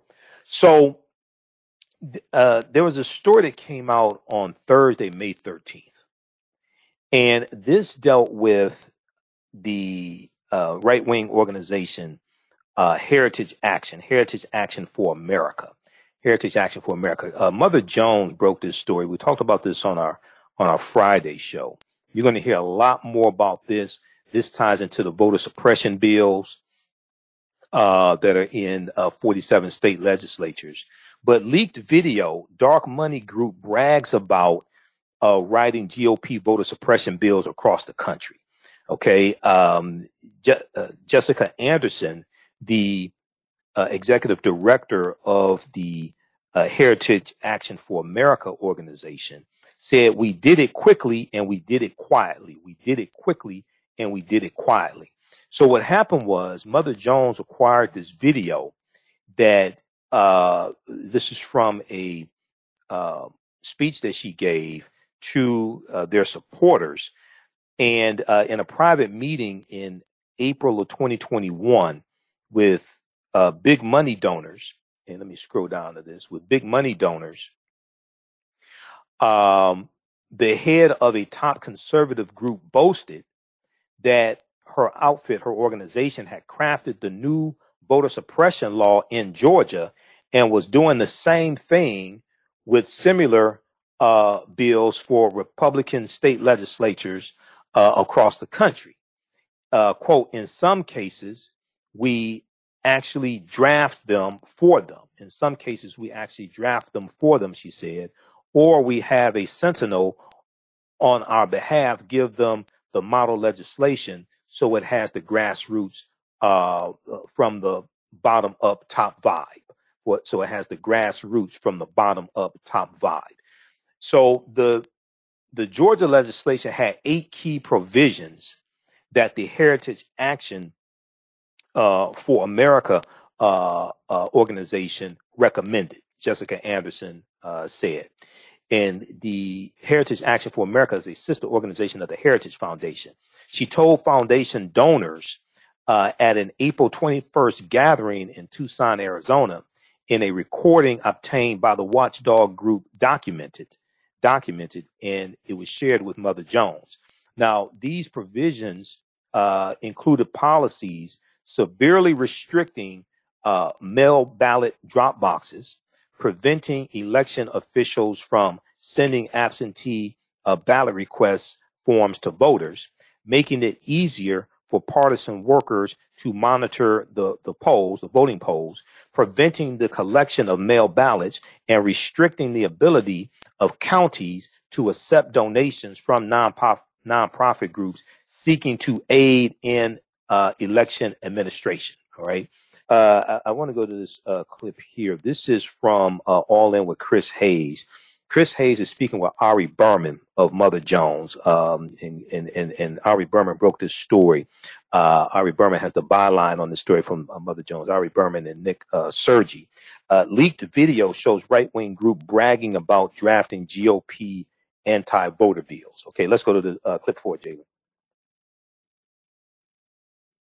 In Texas, the state Senate is considering a bill that would, surprise, surprise, make it much harder to vote in the next election. As it's written right now, the bill would limit polling places and early voting, allow partisan poll watchers to videotape voters, which sounds awful. It's one of hundreds of such bills, mostly sponsored by Republicans, introduced in state legislatures across the country. Voting restrictions have already passed in 11 states under Republican control: Arkansas, Florida, Georgia, Idaho, Indiana, Iowa, Kansas, Kentucky, Montana, Utah, and Wyoming. Many of the bills sound so strikingly similar, it's been pretty clear they weren't born in the organic laboratories of democracy. Tonight, we have a better idea of where the language in these bills is coming from. Mother Jones obtained leaked video of a private meeting between the Heritage Foundation and its donors in Arizona last month. In it, Jessica Anderson, that's the executive director of a Heritage sister organization, appears to basically brag about helping write these voter restriction bills and give them a grassroots vibe. We're working with these state legislators to make sure they have all of the information they need to draft the bills. In some cases, we actually draft them for them, or we have a sentinel on our behalf give them the model legislation. So it has that grassroots, from the bottom up type of vibe. We have a sentinel give it to them so it has that grassroots vibe. After a comment by Mother Jones, Jessica Anderson responded, and I'll read the whole thing here. We are proud of our work at the national level and in states across this country to promote common sense reforms that make it easier to vote and harder to cheat. We've been transparent about our plans and public with our policy recommendations, and we won't be intimidated by the left smear campaign and cancel culture. Don't worry, Jessica. We are not here to cancel you. Ari Berman, senior reporter at Mother Jones, broke the exclusive story today, and he joins me now. All right, give us context. What's the event? Who is Jessica Anderson, and what is she describing in the video you obtained?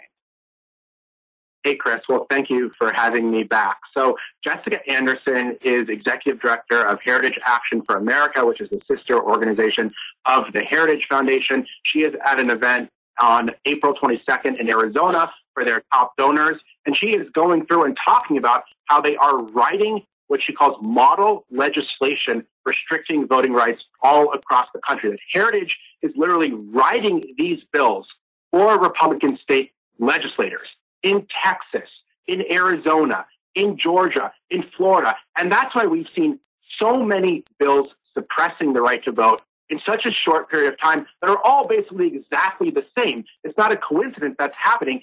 Heritage is literally coordinating this effort and bragging about it at this donor meeting. Yeah, in fact, she talks about, I mean, the Iowa thing is interesting. We did cover it on the show, by the way, and it was one of the first. She says we sort of did it and no one noticed, and we were kind of laughing to ourselves like we got away with one, more or less. Here she is talking about pressuring Governor Kemp in Georgia to not lose his nerve and to make sure to bulldoze through. Take a listen. I was able to sit down with Governor Kemp 3 days before he signed the election package in Georgia, and I had one message for him. Do not wait to sign that bill. If you wait even an hour, you will look weak.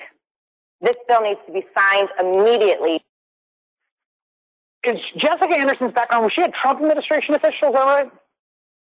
Yeah, she was a Trump administration official. I think what's so revealing about that is Heritage, from the very beginning, coordinated the entire campaign to pass voter suppression in Georgia. They helped write the legislation, they lobbied for the legislation, and then once the legislation passed, they said to Brian Kemp, you have to sign it immediately, and that's what he did. He signed it within an hour. They gave the same message to Republican governors in Arizona, in Florida, and Texas. They've done the same thing. The governor of Arizona rushed to sign a new voter suppression law just an hour after it passed in Arizona this week. Ron DeSantis signed the voter suppression bill in Florida as a Fox and Friends exclusive. So what you have here is one of the most influential dark money groups in Republican circles writing voter suppression laws in secret to make it harder for Black, brown, and young people to be able to vote. I mean, this is a really shocking development for democracy. Yeah, and one of the things that you see in this presentation is they are very focused. You have the states doing this, and now there's this federal legislation. There's a HR1 S1, or the For the People Act, which would be a sort of baseline threshold of voting access, which it would regularize across the country, as well as some campaign finance reform aspects, a bunch of other things. They have that, Jessica Anderson, again, the woman that you saw there who runs that Heritage Sister Network, a person you should know about who's doing a lot of work that she would want you to know about. She talks about killing HR1 and S1 as top priorities for them. She does. She says if they don't kill S1, we lose our republic, period. That's the language she used. So they have a two-pronged approach here. They're spending $24 million to make it harder to vote in 8 battleground states, and they're trying to block the federal legislation that would make it easier to vote. And the fascinating thing here is that you have dark money funding and organizing voter suppression. That's the exact thing the For the People Act would stop. That's why the For the People Act has money in politics and voting rights combined, because this is what we're seeing. We are seeing an attack on voting rights that's being organized and funded by millions and millions of dollars in dark money. So these issues are connected. The only way to fix our democracy is to look at these issues holistically, and that's why conservatives and Republicans are so terrified of the For the People Act, because they know it'll fix our democracy in the very ways that they're trying to undermine it. Yeah, amazing reporting as always, Ari. Jessica Anderson, we kept our promise to you. We are not canceling you. We want everyone to know about the work you're doing. Thank you so much, Ari. Okay, pause right there. Very quickly here, if we look at this article from Mother Jones, and let's get reporting there from Chris Hayes and Ari Berman. It says, to create this echo chamber, as Jessica Anderson put it, who you heard there in the clip, Heritage Act for America is spending $24 million over 2 years in 8 battleground states: Arizona, Michigan, Florida, Georgia, Iowa, Nevada, Texas, and Wisconsin, to pass and defend restrictive voting legislation. All right. Those watching on our Facebook fan page, The African History Network, and my YouTube channel, Michael M. Hotep, keep watching. We're going to keep broadcasting for a few more minutes. We're out of time here on 910 AM, the Superstation WFDF. Remember, right now, let's correct your own behavior. It's not over till we win. Wakanda forever. And we'll talk to you tomorrow night. Peace. All right, stand by, everybody. We're going to keep going for a few more minutes. How's everybody doing? All right. If you'd like this type of information, also, you can support the African History Network, $, the AHN Show through Cash App, $, the AHN Show through Cash App, also through PayPal, paypal.me/the AHN Show, paypal.me/the AHN Show, or at our website, AfricanHistoryNetwork.com. This helps us keep broadcasting 6 days a week, keep doing the research, stay on the air. You can still register for the online course that I teach on Saturdays, 12 noon to 2 p.m. Eastern Standard Time. Ancient Kemet, the Moors, and the Ma'afa. Understanding the transatlantic slave trade, what they didn't teach you in school. So we deal with thousands of years of history and what led up to the transatlantic slave trade taking place. As soon as you register, you can start watching the class we just did this past Saturday. We do the classes live. You can watch us live, but they're all archived. So you don't have to worry about trying to get home at a certain time or anything like that, or getting up at a certain time. Okay, they're all archived. We're going to post a link here, and it's also on the homepage of our website, AfricanHistoryNetwork.com, AfricanHistoryNetwork.com. Then I taught this class in February and March of 2021. So those sessions are archived as well, so you have access to that as well. You can watch from around the world, and I do a PowerPoint presentation. We have book references, articles, video clips, everything. Okay. All right. I want to go to this next one here, this next clip. So this is deep here with this video that's leaked from Heritage Action for America. Anybody? So you have all these people saying, including African Americans that don't understand politics, who say our vote doesn't matter. If the African American vote does not matter, why are people working so hard to suppress our vote? If the African American vote does not matter, why are they trying to pass 361 pieces of legislation in 47 state legislatures if our vote doesn't matter? Why is Heritage Action for America trying to spend $24 million over 2 years in 8 battleground states: Arizona, Michigan, Florida, Georgia, Iowa, Nevada, Texas, and Wisconsin? They're targeting African Americans. They're targeting Hispanics, Latinos, etc. Well, if our vote didn't matter, why are they working so hard to suppress our vote? Now, every Tuesday, the group leads a call with right-wing advocacy groups like the Susan B. Anthony List, Tea Party Patriots, and Freedom Works to coordinate these efforts at the highest levels of the conservative movement. Quote, we literally give marching orders for the week ahead, Jessica Anderson said. Quote, also, we're singing from the same song sheet of the goals that week and where the state bills are across the country. Now, days before the Georgia state legislature would pass its sweeping bill, SB 202, rolling back access to the ballot, Jessica Anderson said she met with Governor Brian Kemp and urged him to quickly sign the bill when it reached his desk. She said, I had one message for him. She said that she's a former Trump administration official. Surprise, surprise, surprise. In the Office of Management and Budget, she said, quote, don't wait to sign the bill. If you wait even an hour, you will look weak. This bill needs to be signed immediately. And that's what punk ass Brian Kemp did. And so you had African Americans in Georgia that said they weren't voting for Stacey Abrams because Stacey Abrams didn't have a black agenda, even though her policies were more beneficial to African Americans than Brian Kemp's policies. But then you let Brian Kemp get in office, and Brian Kemp has an anti-black agenda. So you let Brian Kemp get in office, and he has an anti-black agenda. An anti-black agenda is worse than not having a black agenda, because policies can benefit you positively, even if it doesn't say black or African American. But Brian Kemp has an anti-black agenda. And we see it play out in policies like SB 202. But they didn't see that coming. All right, so Brian Kemp followed Jessica Anderson's advice, signing the bill right after its passage. Heritage called it a, quote, historic voting security bill, end quote. That's not a voter security bill. It's based upon a lie. It's based upon the lie that the 2020 presidential election was wrought with rampant fraud and the election was stolen from Trump. No, that's not true. Even Donald Trump's attorney general at the time, William Barr, said there was no widespread voter fraud. It's a lie, and they're trying to pass these bills based upon a lie. Now, Jessica Anderson says she delivered the message to Republican governors in Texas, Arizona, and Florida. Texas is the next big fight for Heritage Action for America. Jessica Anderson and Heritage Action wrote 19 provisions in a Texas House bill that would make it a criminal offense for election officials to give a mail ballot request form to a voter who had not explicitly asked for one, and would subject poll workers to criminal penalties.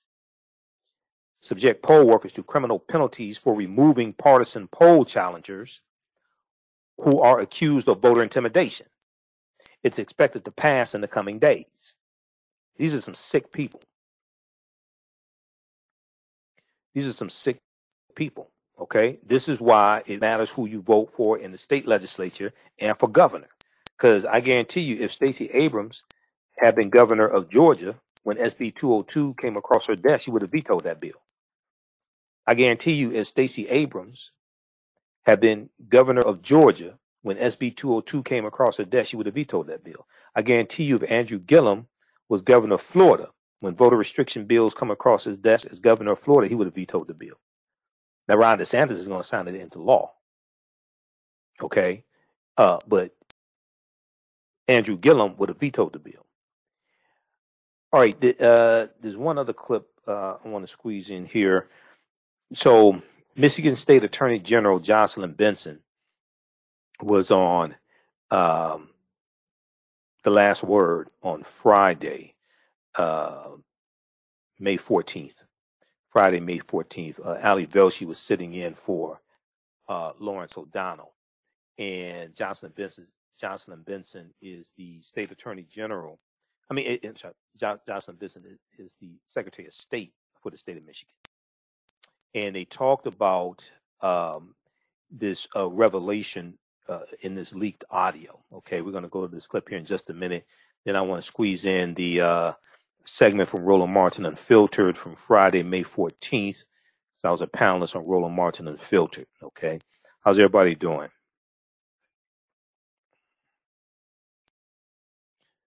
Stand by.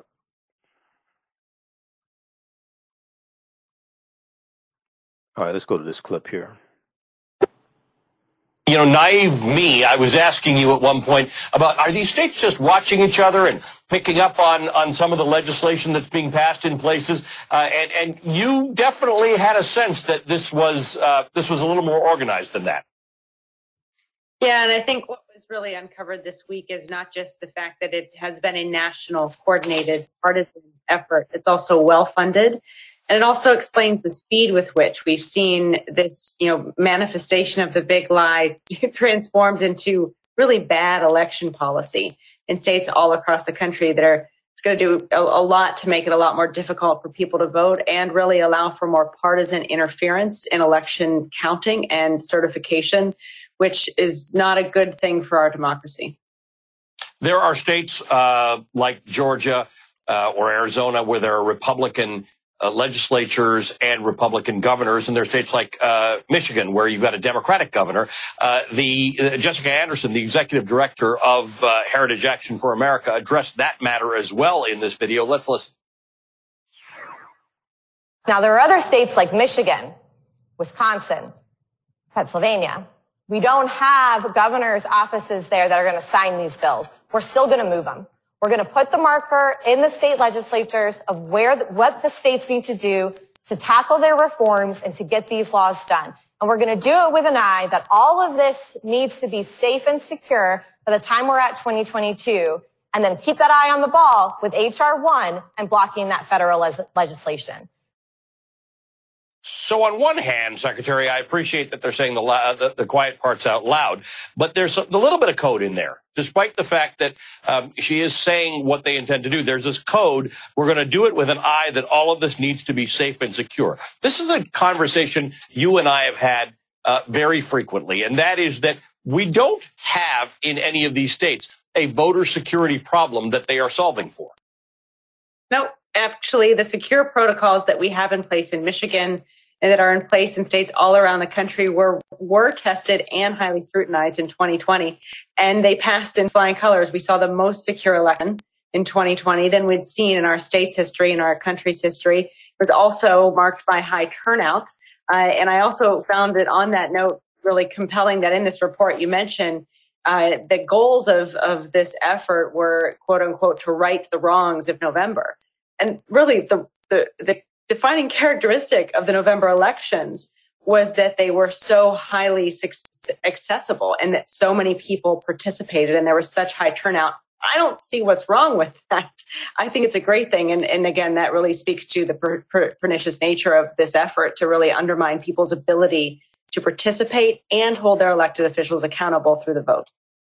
So one of the reasons that we continue to have this conversation is because you've done a good amount of research into both the rules and the changes that are being proposed. When Heritage Action for America was confronted with this report, the response by the executive director, Jessica Anderson, was that we are proud of our work at the national level and in states across this country to promote common sense reforms that make it easier to vote and harder to cheat.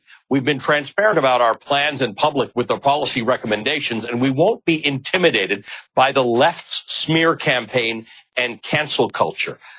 Again, their rationale, if they were talking to the average American who's wondering about the motivation behind it, the rationale is that there's cheating and fraud that are underlying some of these decisions. And that, as you and I have discussed, in many cases across the country, the proposals being made to amend voting and the ability to do so don't actually deal with cheating and fraud anyway. That's right. They actually make it harder for people to get a ballot by eliminating the ability for people to send absentee ballot request forms. They make it harder to return a ballot by eliminating drop boxes or eliminating prepaid postage for folks wanting to vote by mail. They allow for partisan interference in elections, making it harder to safely and securely tabulate the vote.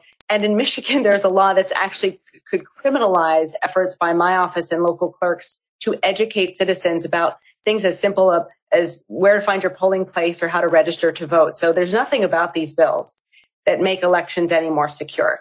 But there's a whole lot of data to show these policies will make it a lot more difficult for people to vote and participate in democracy.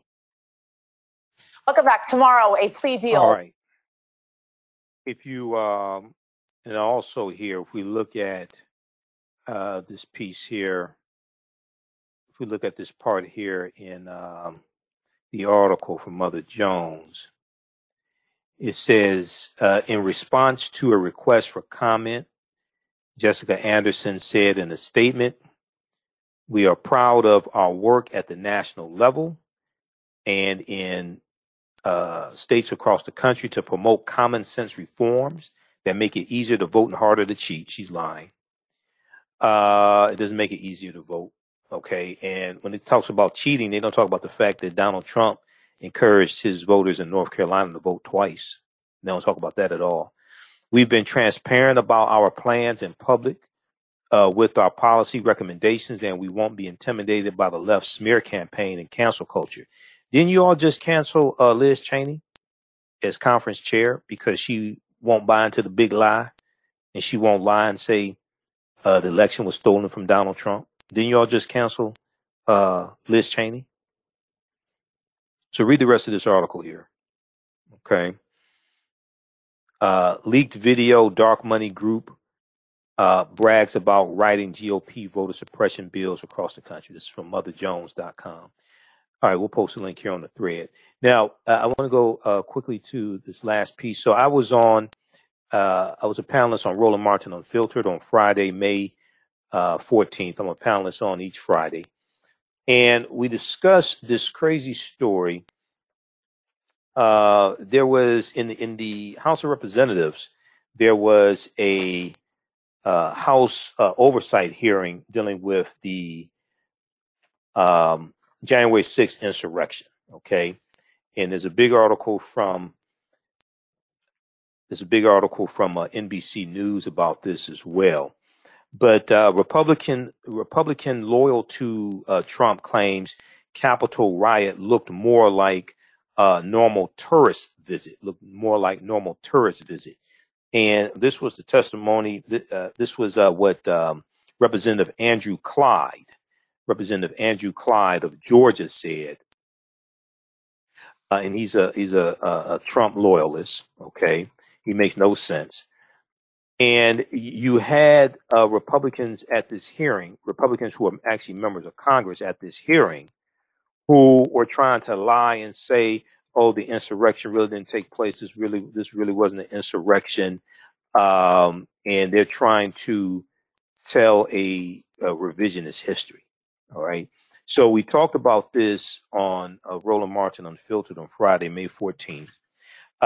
Multiple Republican, if we look at this article here from NBC News, multiple Republican members of Congress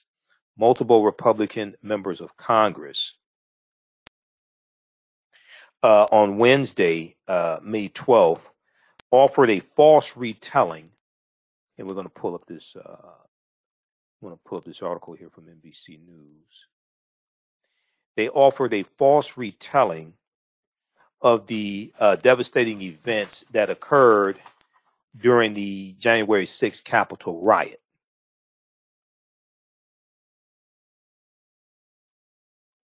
All right, let's look at this here.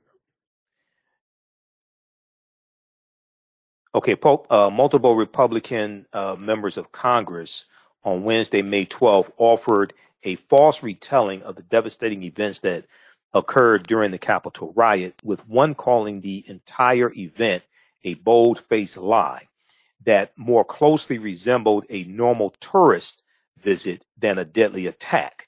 This was said by Representative Andrew Clyde, not James Clyburn, but Andrew Clyde, Republican of Georgia, during a House Oversight Committee hearing on Wednesday, May 12th, regarding the January 6th riot or insurrection. Representative Andrew Clyde, Republican of Georgia, said the House floor was not breached and that the supporters of former President Donald Trump, who stormed the Capitol, behaved, quote, in an orderly fashion. Behaved in an orderly fashion. You mean they were coordinated in their attempt to overthrow the government? We saw coordination with many of them. Some of them with military fatigues on and weapons. We saw some of them working in coordination. Is that what you mean by orderly fashion?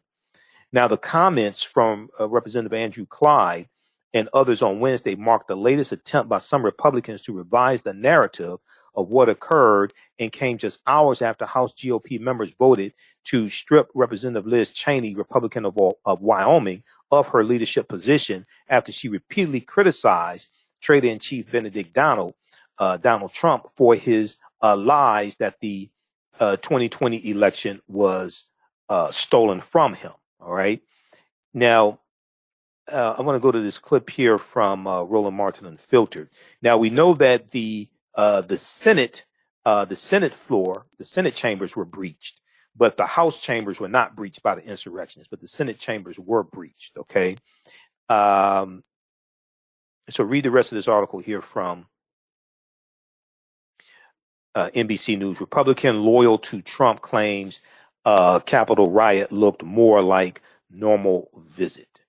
And these are a bunch of delusional white nationalists, many of them. A bunch of white nationalists, white supremacists. We talked about this on Roland Martin Unfiltered. Let's go to this clip. Again, I mean, look, we've been sitting here listening to these crazies, and they are indeed crazy. It makes no sense to me whatsoever to listen to how fanatical and silly these folks are. And like I say, this guy Andrew Clyde. I mean, you talking about just shaking the head. And so we got the clip. Let's play it. It's called the Capitol insurrection. Let's be honest with the American people. It was not an insurrection, and we cannot call it that and be truthful. The Cambridge English Dictionary defines an insurrection as, and I quote, an organized attempt by a group of people to defeat their government and take control of their country, usually by violence. And then from the Century Dictionary, the act of rising against civil authority or governmental restraint, specifically the armed resistance of a number of persons to the power of the state.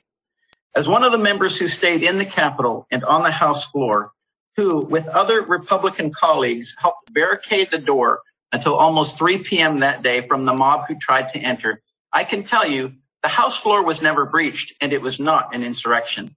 This is the truth. There was an undisciplined mob. There were some rioters and some who committed acts of vandalism. But let me be clear.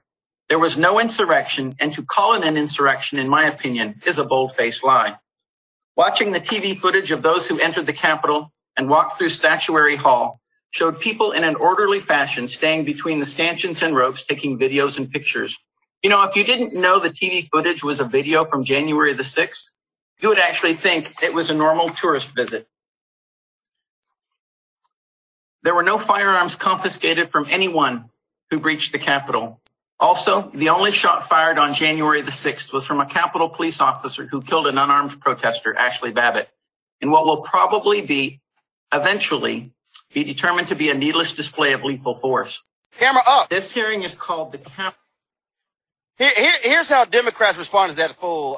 Congressman Jim McGovern of Massachusetts says, I was there that day, Representative Clyde, presiding over the House chamber while we were being evacuated. I saw people punching the glass doors with bare fists to get in, desecrating America's Capitol to obstruct Congress. Calling it a normal tourist visit is sickening. Shame on you.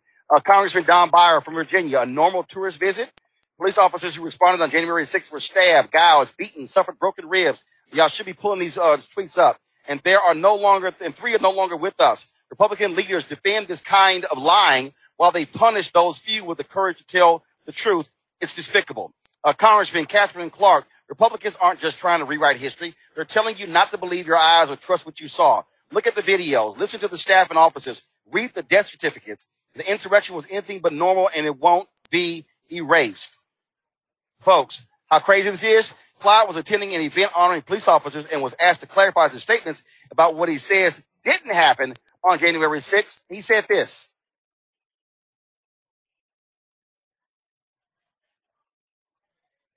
Okay, I don't know. We should have the soundbite there. Brittany, these folks are liars. I keep saying that if they're going to lie about this here, any Republican who lies about January 6th should be defeated in next year in 2022. You cannot trust any of these people in leadership. They need to be defeated. On a state level, federal level, they all should be voted out of office. Roland, we have to get them out because I don't know what in the cognitive dissonance is going on, but we all know what we saw. The insurrection on January 6th was on the front page of every newspaper worldwide because it was not just some normal tourist visit. That's not what makes international headlines. This was crazy. There was nooses. People were injured. Someone did die. Several folks have been indicted on serious federal charges. I mean, but you know what? I'm actually not surprised by Representative Clyburn's remarks, knowing that he was one of the 126 Republican members to contest the election results. That's his game. He also was one of the 12 Republicans in the House who voted against H.R. 1085 to award those congressional gold medals to the United States Capitol Police who protected the U.S. Capitol when it happened. So, I mean, he's got to stick to what he knows, or what he's pretending to know anyway. Look, it makes no sense to me, Michael. But again, these people, you cannot trust any of them in leadership. And for the folks who say voting doesn't matter, we got to vote every single one of these idiots out because they are acting as if what happened on January 6th was no big deal. And if that's the case, they absolutely, if they take control of the House by 2024, they will try to steal the election. That will happen. Absolutely, brother. You know, white supremacy is a powerful drug, Roland. You're dealing with the white nationalist party. This is exactly who they are. The hoods have come, all the hoods have come off. This is the white nationalist party. And there were approximately 140 police officers that were injured that day, January 6th, the day of the insurrection. So for Representative Andrew Clyde of Georgia, once again, Georgia has the largest Confederate monument in this country. Okay, for him to say that if you didn't know it was from January 6th, you think it was a normal tourist video. I would call it a terrorist video. You're close. It's not a tourist video. It looked like a terrorist video. Okay, and so this is another example why elections have consequences, and all these traitors have to be voted out of office because if you look at the policies that they're advocating for, they're detrimental to African Americans and many non-white people. Okay, they're detrimental to us. You just look at about 30 of them they're trying to get 2 bills passed in the House of Representatives to target critical race theory and things like the 1619 Project. They unveiled that on Wednesday. Now they're going to be defeated in the House, luckily because Democrats are in control. But what happens if Republicans win in the House in the 2022 midterm election? So yeah, brother, we're dealing with the crazies. This is the QAnon white nationalist party. We're dealing with the crazies, and that's why folks absolutely have to vote. All right. So that was from Roland Martin Unfiltered. That's from Friday, May 14th, 2021. We're going to post a link here to the entire show. You can watch it also on Facebook at Roland Martin on Facebook. and Roland Martin on YouTube. We posted the link here to the entire video. Okay, so back to this article quickly here from NBCnews.com. Name of this article is, just a second, name of the article, Republican Loyal to Trump Claims Capitol Riot Looked More Like Normal Tourist Visit. And this is Georgia Representative Andrew Clyde, not Clyburn, Clyde, C-L-Y-D-E, Representative Andrew Clyde of the U.S. House of Representatives. He represents Georgia, former Confederate state. But Representative Andrew Clyde's account gravely contradicts the events of the day. Gravely contradicts the events of the day. He's lying, which were captured on television and on smartphone videos from inside the Capitol. The insurrectionists released cell phone video. The insurrectionists released video that contradicts what Clyde is saying. Now, were there some people who did not commit acts of violence and things like this and just walked around, took pictures? Yeah, there were some people like that. But there were a bunch of people who were attacking police. There are approximately 140 police officers who were injured. One died because of the injuries he suffered. 2 others committed suicide. All right. And then you had some people who built a gallows on the U.S. Capitol grounds. They had a noose. You have people running around chanting, "Hang Mike Pence, hang Mike Pence." What type of tourism is that? So he's lying. Now, more than 440 people have been charged so far. I guess they were charged because they didn't do anything. More than 440 people have been charged so far with participating in the attack. Many have ties to right-wing extremist organizations. The FBI has said 5 people died in events related to the attack. What type of normal tourist visit results in 5 people dying, Representative Andrew Clyde? What type of normal tourist visit results in 5 people dying? What type of normal tourist visit results in 140 police officers being attacked by insurrectionists, white domestic terrorists? Now, prosecutors have said some of the hundreds of Trump supporters who stormed the Capitol were prepared for battle. What type of normal tourist event is that? What type of normal tourist visit is that? They were wearing helmets and tactical gear. Okay.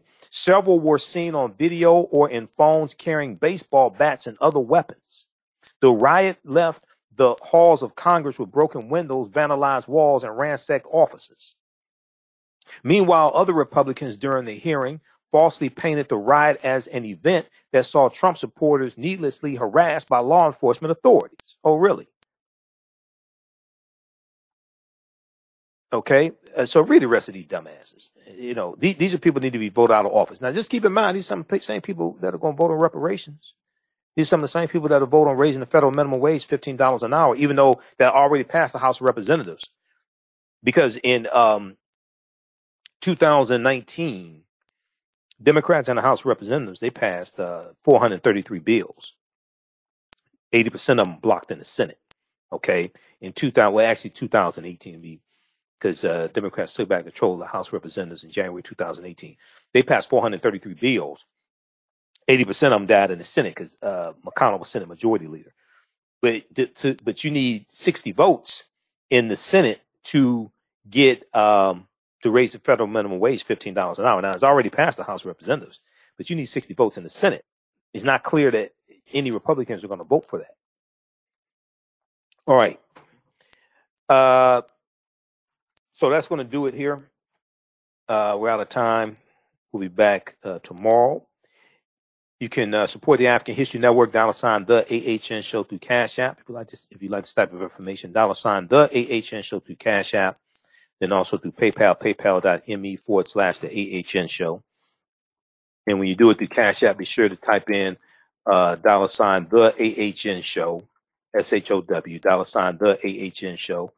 It'll say Michael and have my name there. Somebody set up a fake African History Network Cash App account that's similar to mine. So I've already reported them. I'm waiting on the process to go through, the process to take its course.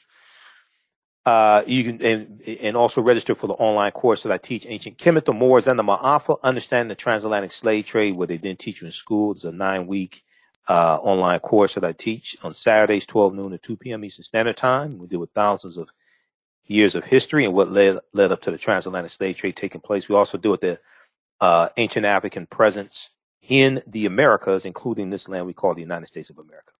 All right, we have to get out of here. Remember, at the African History Network, we focus on educating, empowering, and inspiring people of African descent throughout the diaspora and around the world. Because right now, it's correct wrong behavior. It's not over till we win. Wakanda forever. We'll talk to you tomorrow. Peace.